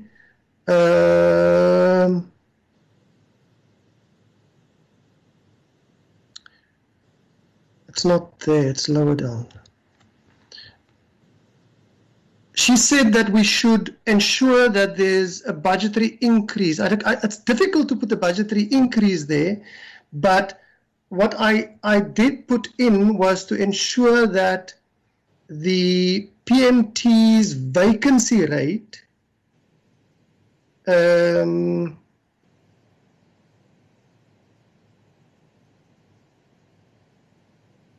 find it, but to say that there is a recommendation that I put in that addresses a concern around the lower expenditure on compensation of employees, that clearly indicates the crisis that the PMTE struggles with when it comes to professional services.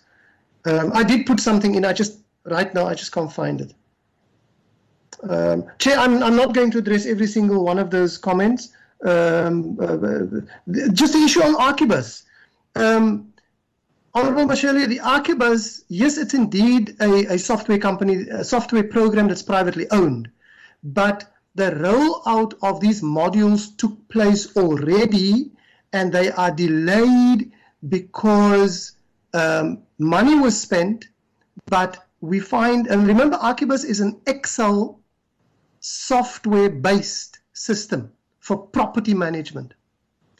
And what we're not saying here, what I didn't say in this report, is to refer to Archibus and Sage that's been purchased. And rest assured, we have our finger on that one, and we will have an item in the agenda, an agenda item in our program that will deal with both Archibus rollout as well as Sage. So the ICT Executive Committee that we refer to here will have to deal with both Sage and Archibus and the budgetary expenditure on that. If it doesn't make total sense right now, believe me, it will once we have that budget item in front of the members for a program, for one of the term programs, and they will see that it all comes together. That's it, Chair. Thank you. Chair, can I please add something? Okay, please. Thank you, Chairperson. My input is just based on recommendation number 7.13, which talks about the IDT. What we were discussing with my colleague, I think it was yesterday, was that in terms of programming, initially before the lockdown dynamics and technicalities, we had planned to hear about the IDTs in one of the following weeks. I think it's next week, the week after the next, the week of the 27th of June. So we're planned to get a briefing from the department regarding the restructuring of the IDT and all of that. But given the fact that there has been developments around that area, and that the minister has spoken about the exit strategy of the IDT. So what we were thinking and what we would like to propose to the committee is that we should rather have a presentation from the minister regarding the exit strategy that she spoke about, so that we can make sure that we tackle the issue as soon as possible. I think that's what we can provide from our side as a proposal in terms of programming. So the week of the 27th of June, we could have that presentation from the minister in terms of the exit structure of the IDT. Thank you, Chairperson.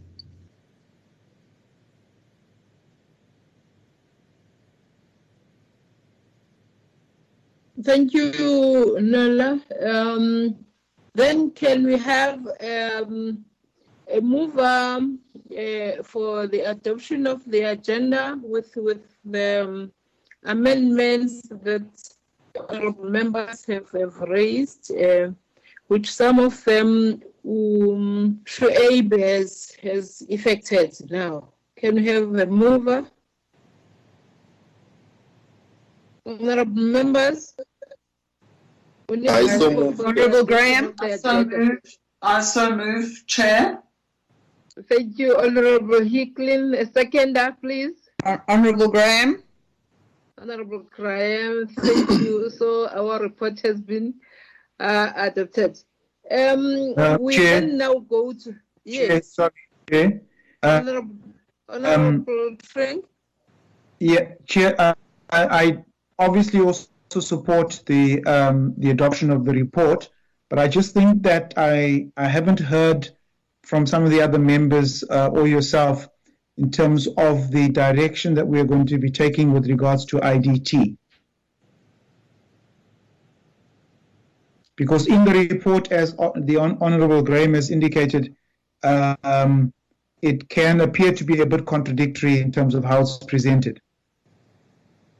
We're saying, Honourable Tring, that you were part of the meeting when we dealt with this, but we feel that it was not enough we need the minister, IDT, to come to a meeting, and the Sashnola has said that on the 27th. I think we'll take a clear direction after that one. Remember, we will then explore many avenues. If possible, we need to even to see what are they recommending to us. What are the plans that they're coming? They can't come up with one plan, definitely.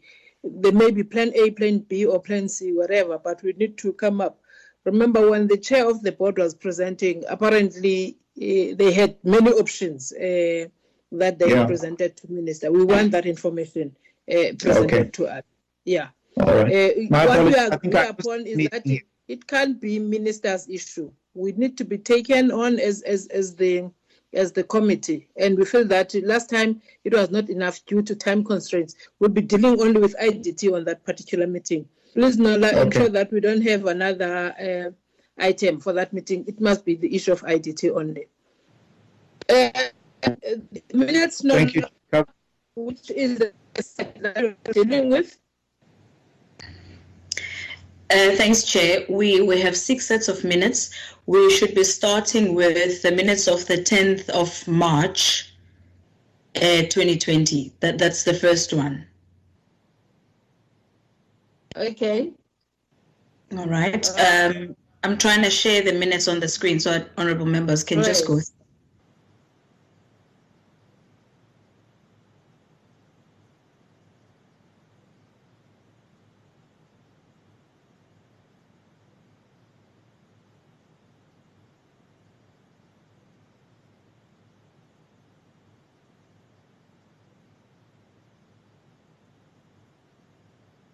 I'm just trying to sort something out, Chair. I note that my browser is not allowing me to utilize other systems except for the PowerPoint presentation.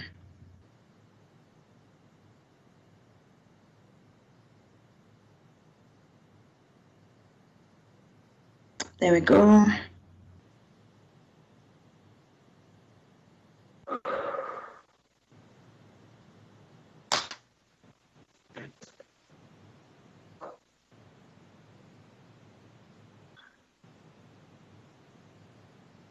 Okay, Chair, seemingly I'm experiencing technical problems because my MS Teams doesn't want to allow me to share a Word document. So I'm not sure if perhaps members could be able to utilize the copies that were provided to them so that we can move from that side. We have it available, Chair.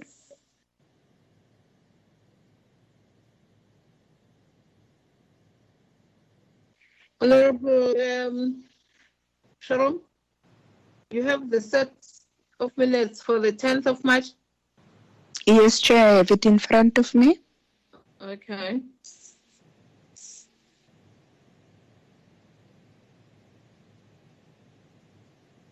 Are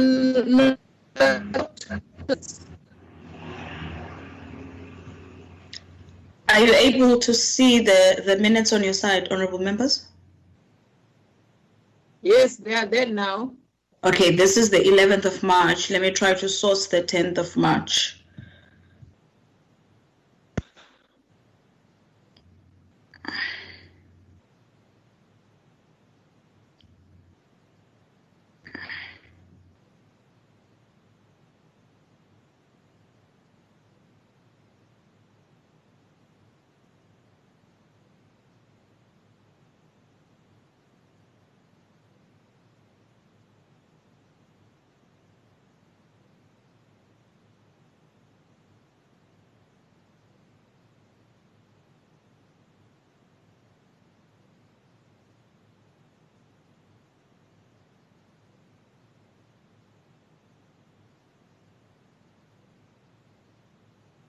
Tenth of March was our meeting with the South African Police Services.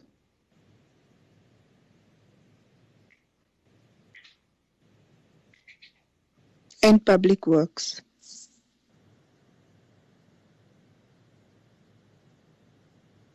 Is it visible now, honorable members? Nope. Okay, maybe we should just utilize the copies that are presented to the members, because this technology is just playing its way with me.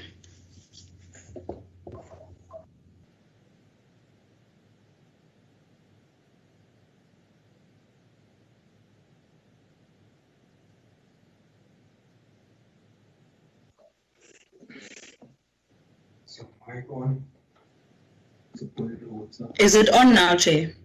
Yes. All right, thank you, Chairperson. Then I guess we can carry on.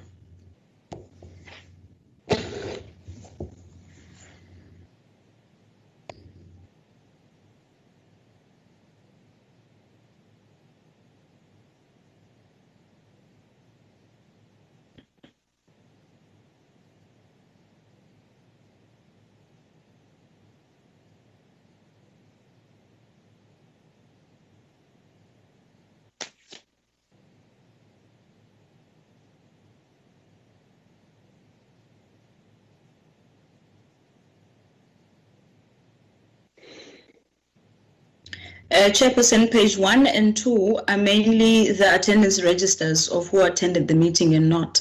So I think the members' inputs would start on page 3.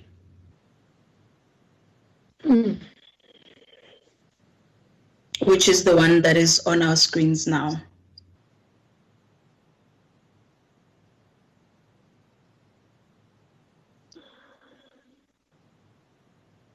Jay, do you want me to lead the session, or will you lead on your side? Then I can just beam the documents on the screen. Talk to the documents. Okay. In fact, just talk to them, not to read line by line. In that first paragraph, Nola, you've got a double the.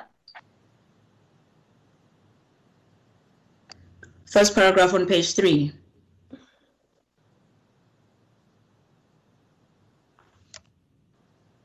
Thank you.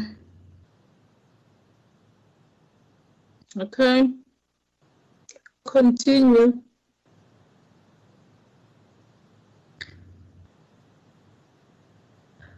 Okay, and then we move to page 4. This was in relation to the parliamentary villages. Yes. I'm noting something else as well.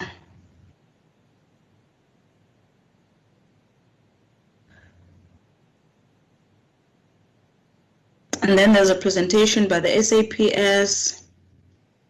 Look, Chair, we're not going to go through line by line with the assumption that members have had ample time to go through the minutes. So we'd like to just check if there are any more inputs on the set minutes and if the content is a true reflection of what transpired during that meeting from the members. These are the technicalities in terms of the makeup of the document we will fix later, but as long as we have assurance from the honourable members that they're happy with the content that is captured on the minutes. Honourable members, are they the true reflection of what happened on the 10th of March? Yes, Chair. I would therefore move for the adoption of the minutes of the 10th of March. Honorable Van Schalkwyk, so moves. Seconder, agreed. Tring, Chair, I agree. Second. Okay, then I think we need to go to the one of the 11th of March. Is that also visible? Okay, this meeting, Chairperson, was the briefing by the Department of Public Works and Infrastructure on the consequence management regarding fraud and corruption cases, as well as the termination of employment contracts that has led to incapacity within the department. And this one is the one that we held at the Pepper Club. So page 1 and 2 as well on this one would be the attendance register. So I'd just like to establish whether the members are in agreement with the content of the minutes so that we can carry on. I don't know what is it my issue of the challenge, but I don't see anything. I don't have a screen. My screen is black, Nola. Even mine is black. That's why I was asking. So I challenge. Let me try to share it again, Chair. Okay.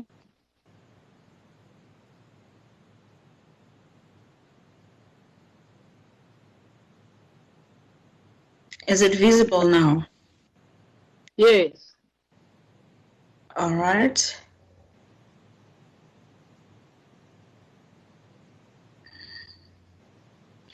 Okay, one thing to note, Chairperson, is on page, the page that has the resolutions is the last page, where the committee resolved that we need a list of all companies that have been doing maintenance in the DPWI during the period 2014 to 2019 in Tshwane in Cape Town that had to be submitted to the committee by no later than 18th of March.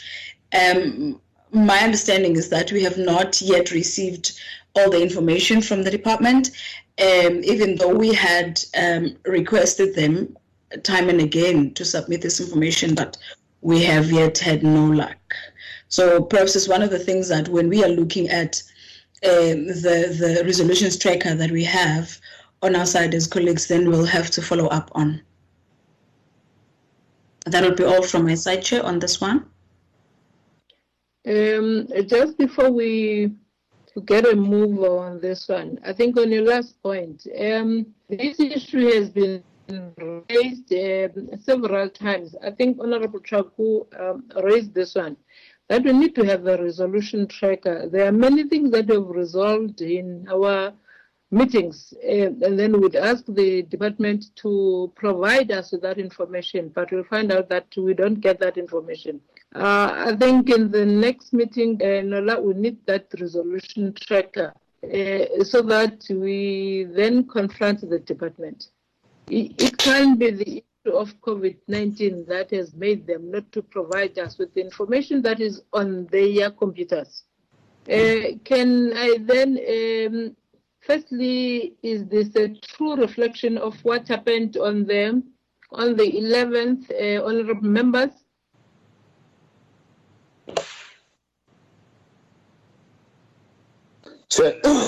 Yes, I agree to the minute, but there is this omission which I think is there. The issue of the minister. Every time when the minister is not there, we don't write it that the minister was absent or an apology. We just probably were used to the fact that she does not come to our meeting. So it must be recorded as part of the people who have attended. If the minister is absent, let it be noted there. I agree with the minutes, Chair.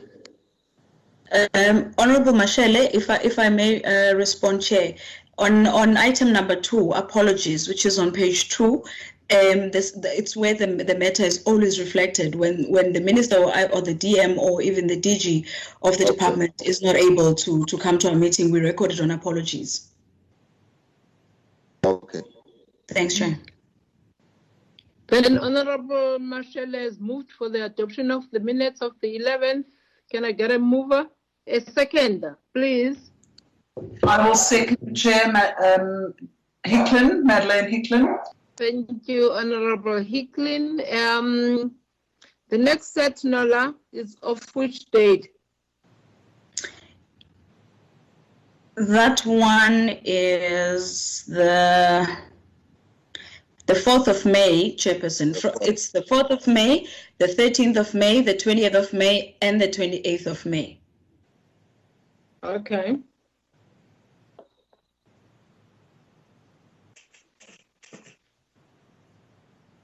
I just want to check if the minutes are visible on the screen. Not as yet. Let me retry again.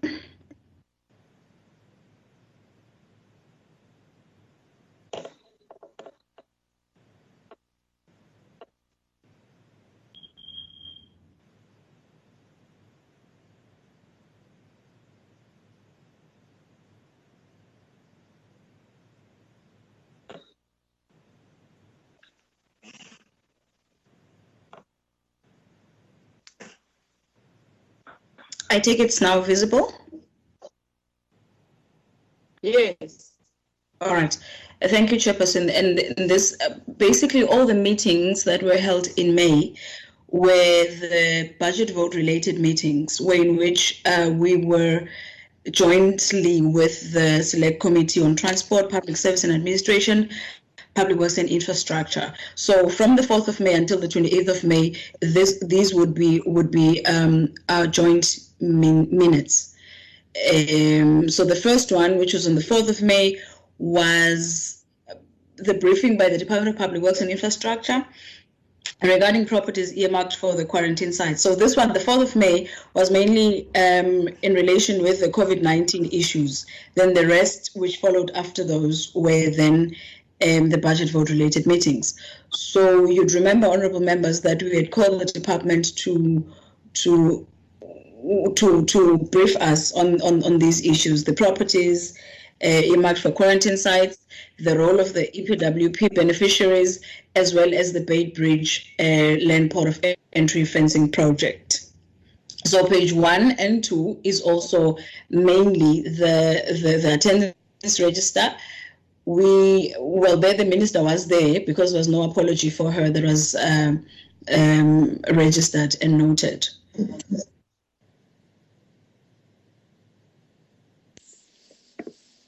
Nola, Yeah. through you, Chair, can we just get an indication there's nothing's been mentioned about the DM, but I'm almost sure that she was part of that meeting. And I'm not sure you correct me. You mean on the attendance register? Yes, my dear, there's nothing being reflected either on the attendance or apologies. If my memory serves me right, the DM was not part of that meeting. I think it's the meeting where in which she struggled to log in because there was a meeting where in which she couldn't in, where the minister was the only one who was available.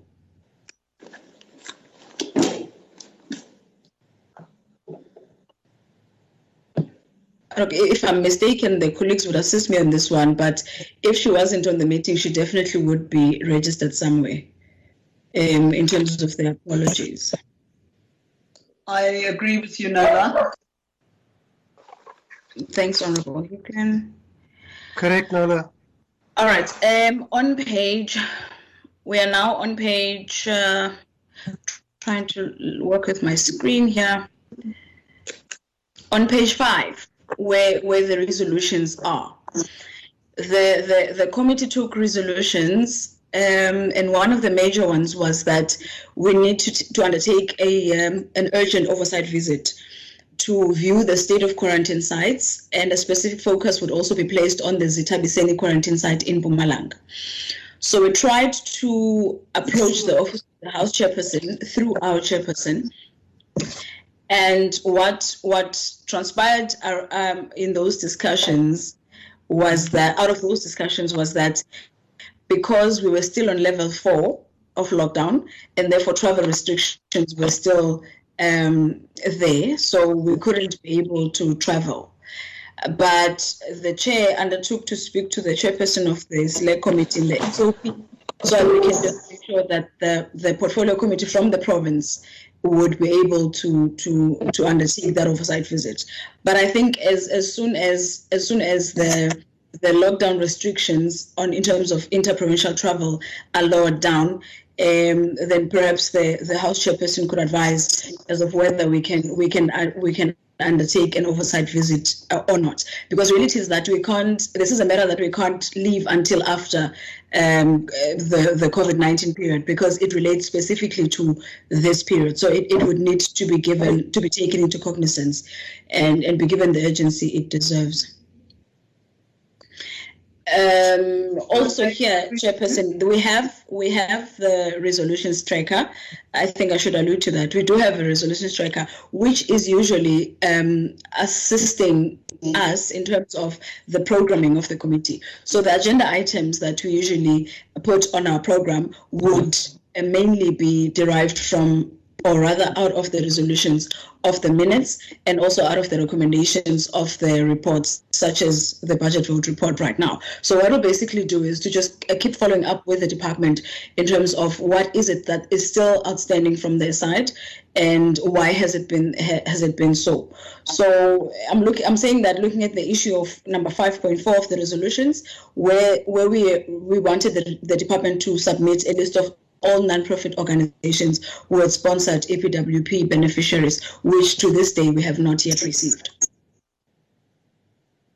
I think that should be all on my side on that one, Chairperson. Chair, through you, with regards to the Zetabazeni site, I believe it was closed down and is not in use anymore, but I still believe we need to have a look at it.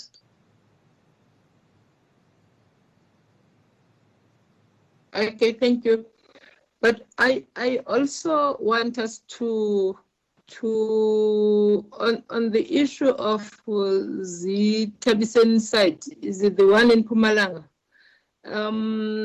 Remember, we were also informed in details by the department that it was not the national department that acquired that site, it was the provincial department. But again, there's nothing wrong in us looking at it, but we need to check.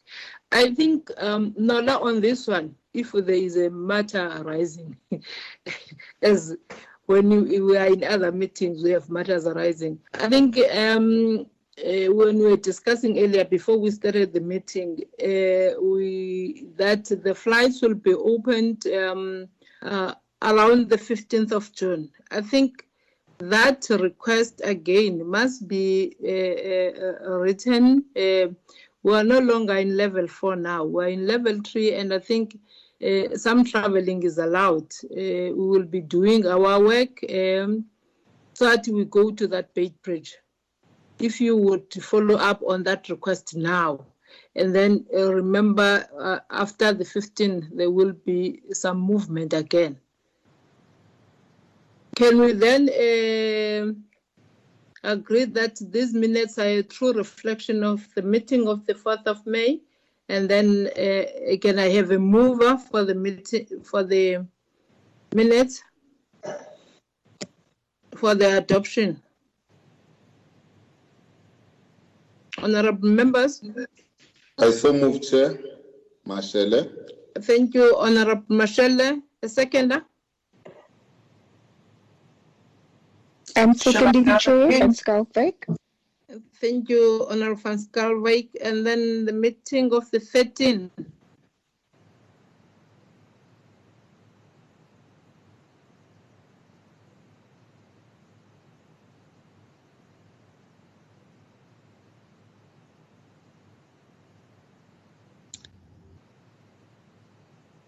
Is it visible now, Chair? The meeting of the 13th, the minutes of the 13th? Not yet. Hey, this thing is giving problems today. I'm no longer looking at it now. I'm looking at my old sets of. Okay, I think it is now visible. Thank you so much. Yes, it is. All right, so this one was also a joint meeting between the portfolio and the select committees, where we received a briefing by the department and the PMTE on the 5-year strat plans and annual performance plans. So page 1 and 2 are also a reflection of the attendance register, and then we also had apologies. The apology of the Minister of Public Works Infrastructure was also tendered because she was attending the NCCC. I don't think we should necessarily go in deep detail here, Chairperson, because all the matters that were raised here are basically reflected on the actual report. So the report that we've just gone through is a true reflection of what was what is entailed in the minutes from the 13th until the 28th of May. So if I may, on number 5 resolutions, the committee resolved that the department should send written responses to questions that could not be responded to due to time constraints. So as far as we are concerned from the support staff office, we've only received the written responses of the meeting that was held on the 4th of May, which was shared with the members, I think sometime yesterday or sometime last week, if I'm not mistaken. Thank you so much, Chair.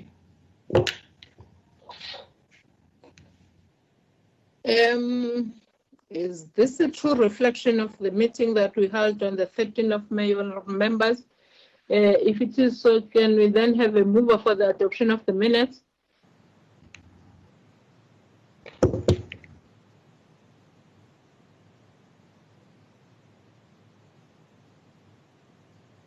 I'm moving, Chair.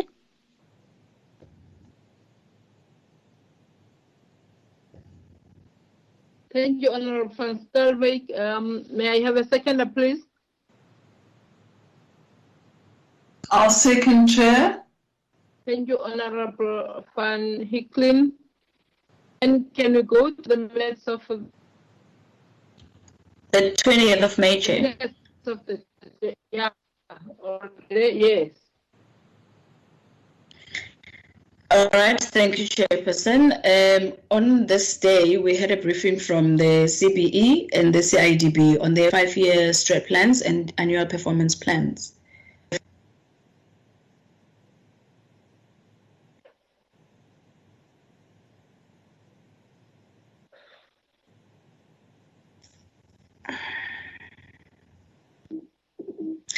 I think the resolutions that are captured here were also captured in the recommendations of the budget vote report, as I heard my colleague pointing them out during his presentation. Also, the CIDB needs to report on the number of injuries at the construction sites in terms of their reporting quarterly to the committee.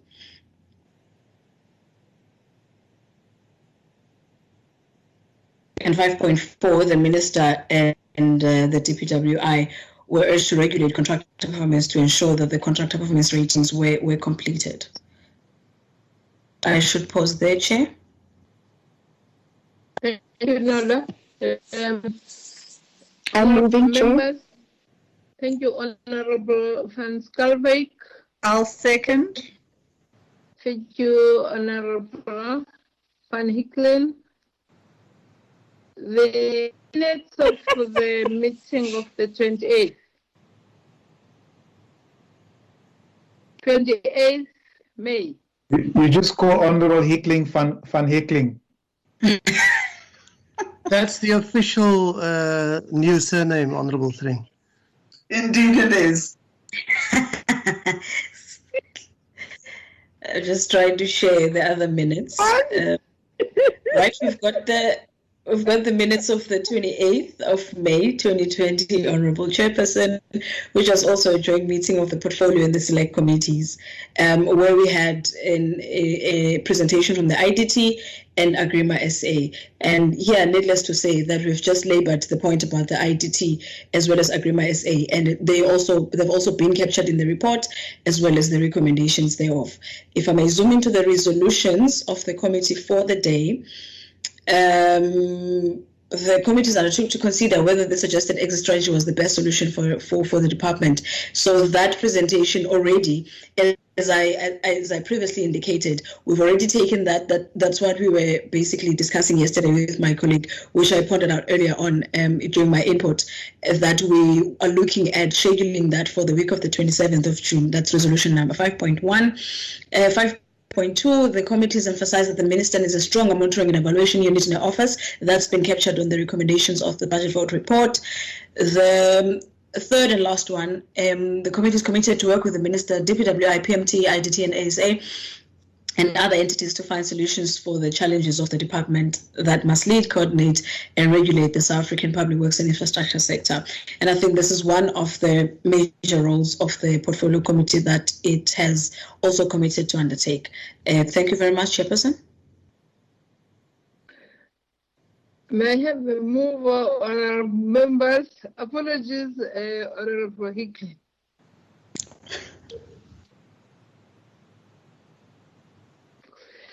May I have a move, honorable members? I will move, Chair. I will second, Chair, Honorable Van Heekelen. Thank you, honorable members. We need to have a meeting now, not the virtual one. Thank you, honorable members. That was the last set. No, that was the last set of minutes. Yes, Chair. Thank you very much. It was the last set. Yeah. Chairperson? Yes, Chair? Honorable Hans Calvert. Thank you, Chair, for the opportunity. I think I'd like to echo the sentiments that were raised in terms of the tracking of all our resolutions, including the promises that were made by the department. So I would therefore propose that the staff compile a spreadsheet where they give us an outlay of the different resolutions and those that has been complied to in terms of the tracking and those that are outstanding, and they should submit it both to the members and to the department so that we are in a position to hold the department accountable and speak to the ministry to intervene where the needs arise, because it's a continuous thing, Chairperson, whereby we are raising the same issues. The department makes promises, and now it's rendering us in a way as if we are ineffective, because we keep on coming back discussing the very same things which we've already discussed. We've reached conclusions, we've reached resolutions, and it's not been adhered to by the department or the entities. So we really need to take this thing serious. And if we can have that within the next 7 days, forwarded to the members as well as to the department, then we would really appreciate it. Thank you, Chair. Thank you, Honorable Van Schalkwyk. I think on that one you are spot on. You are spot on. I think it has been a challenge for all of us as members, the way the department is responding in some of the issues that we are raising. Hoping that you have noted that.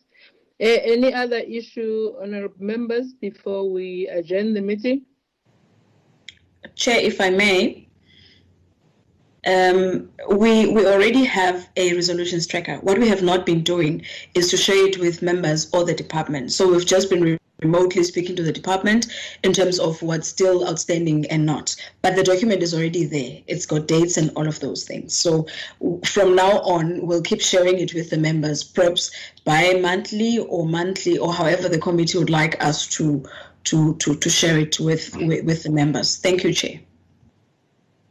Thank you, Nala. I think we must have it monthly. When we start another month, we then raise these issues that we have requested in the previous meetings. I think, yeah, we must have that.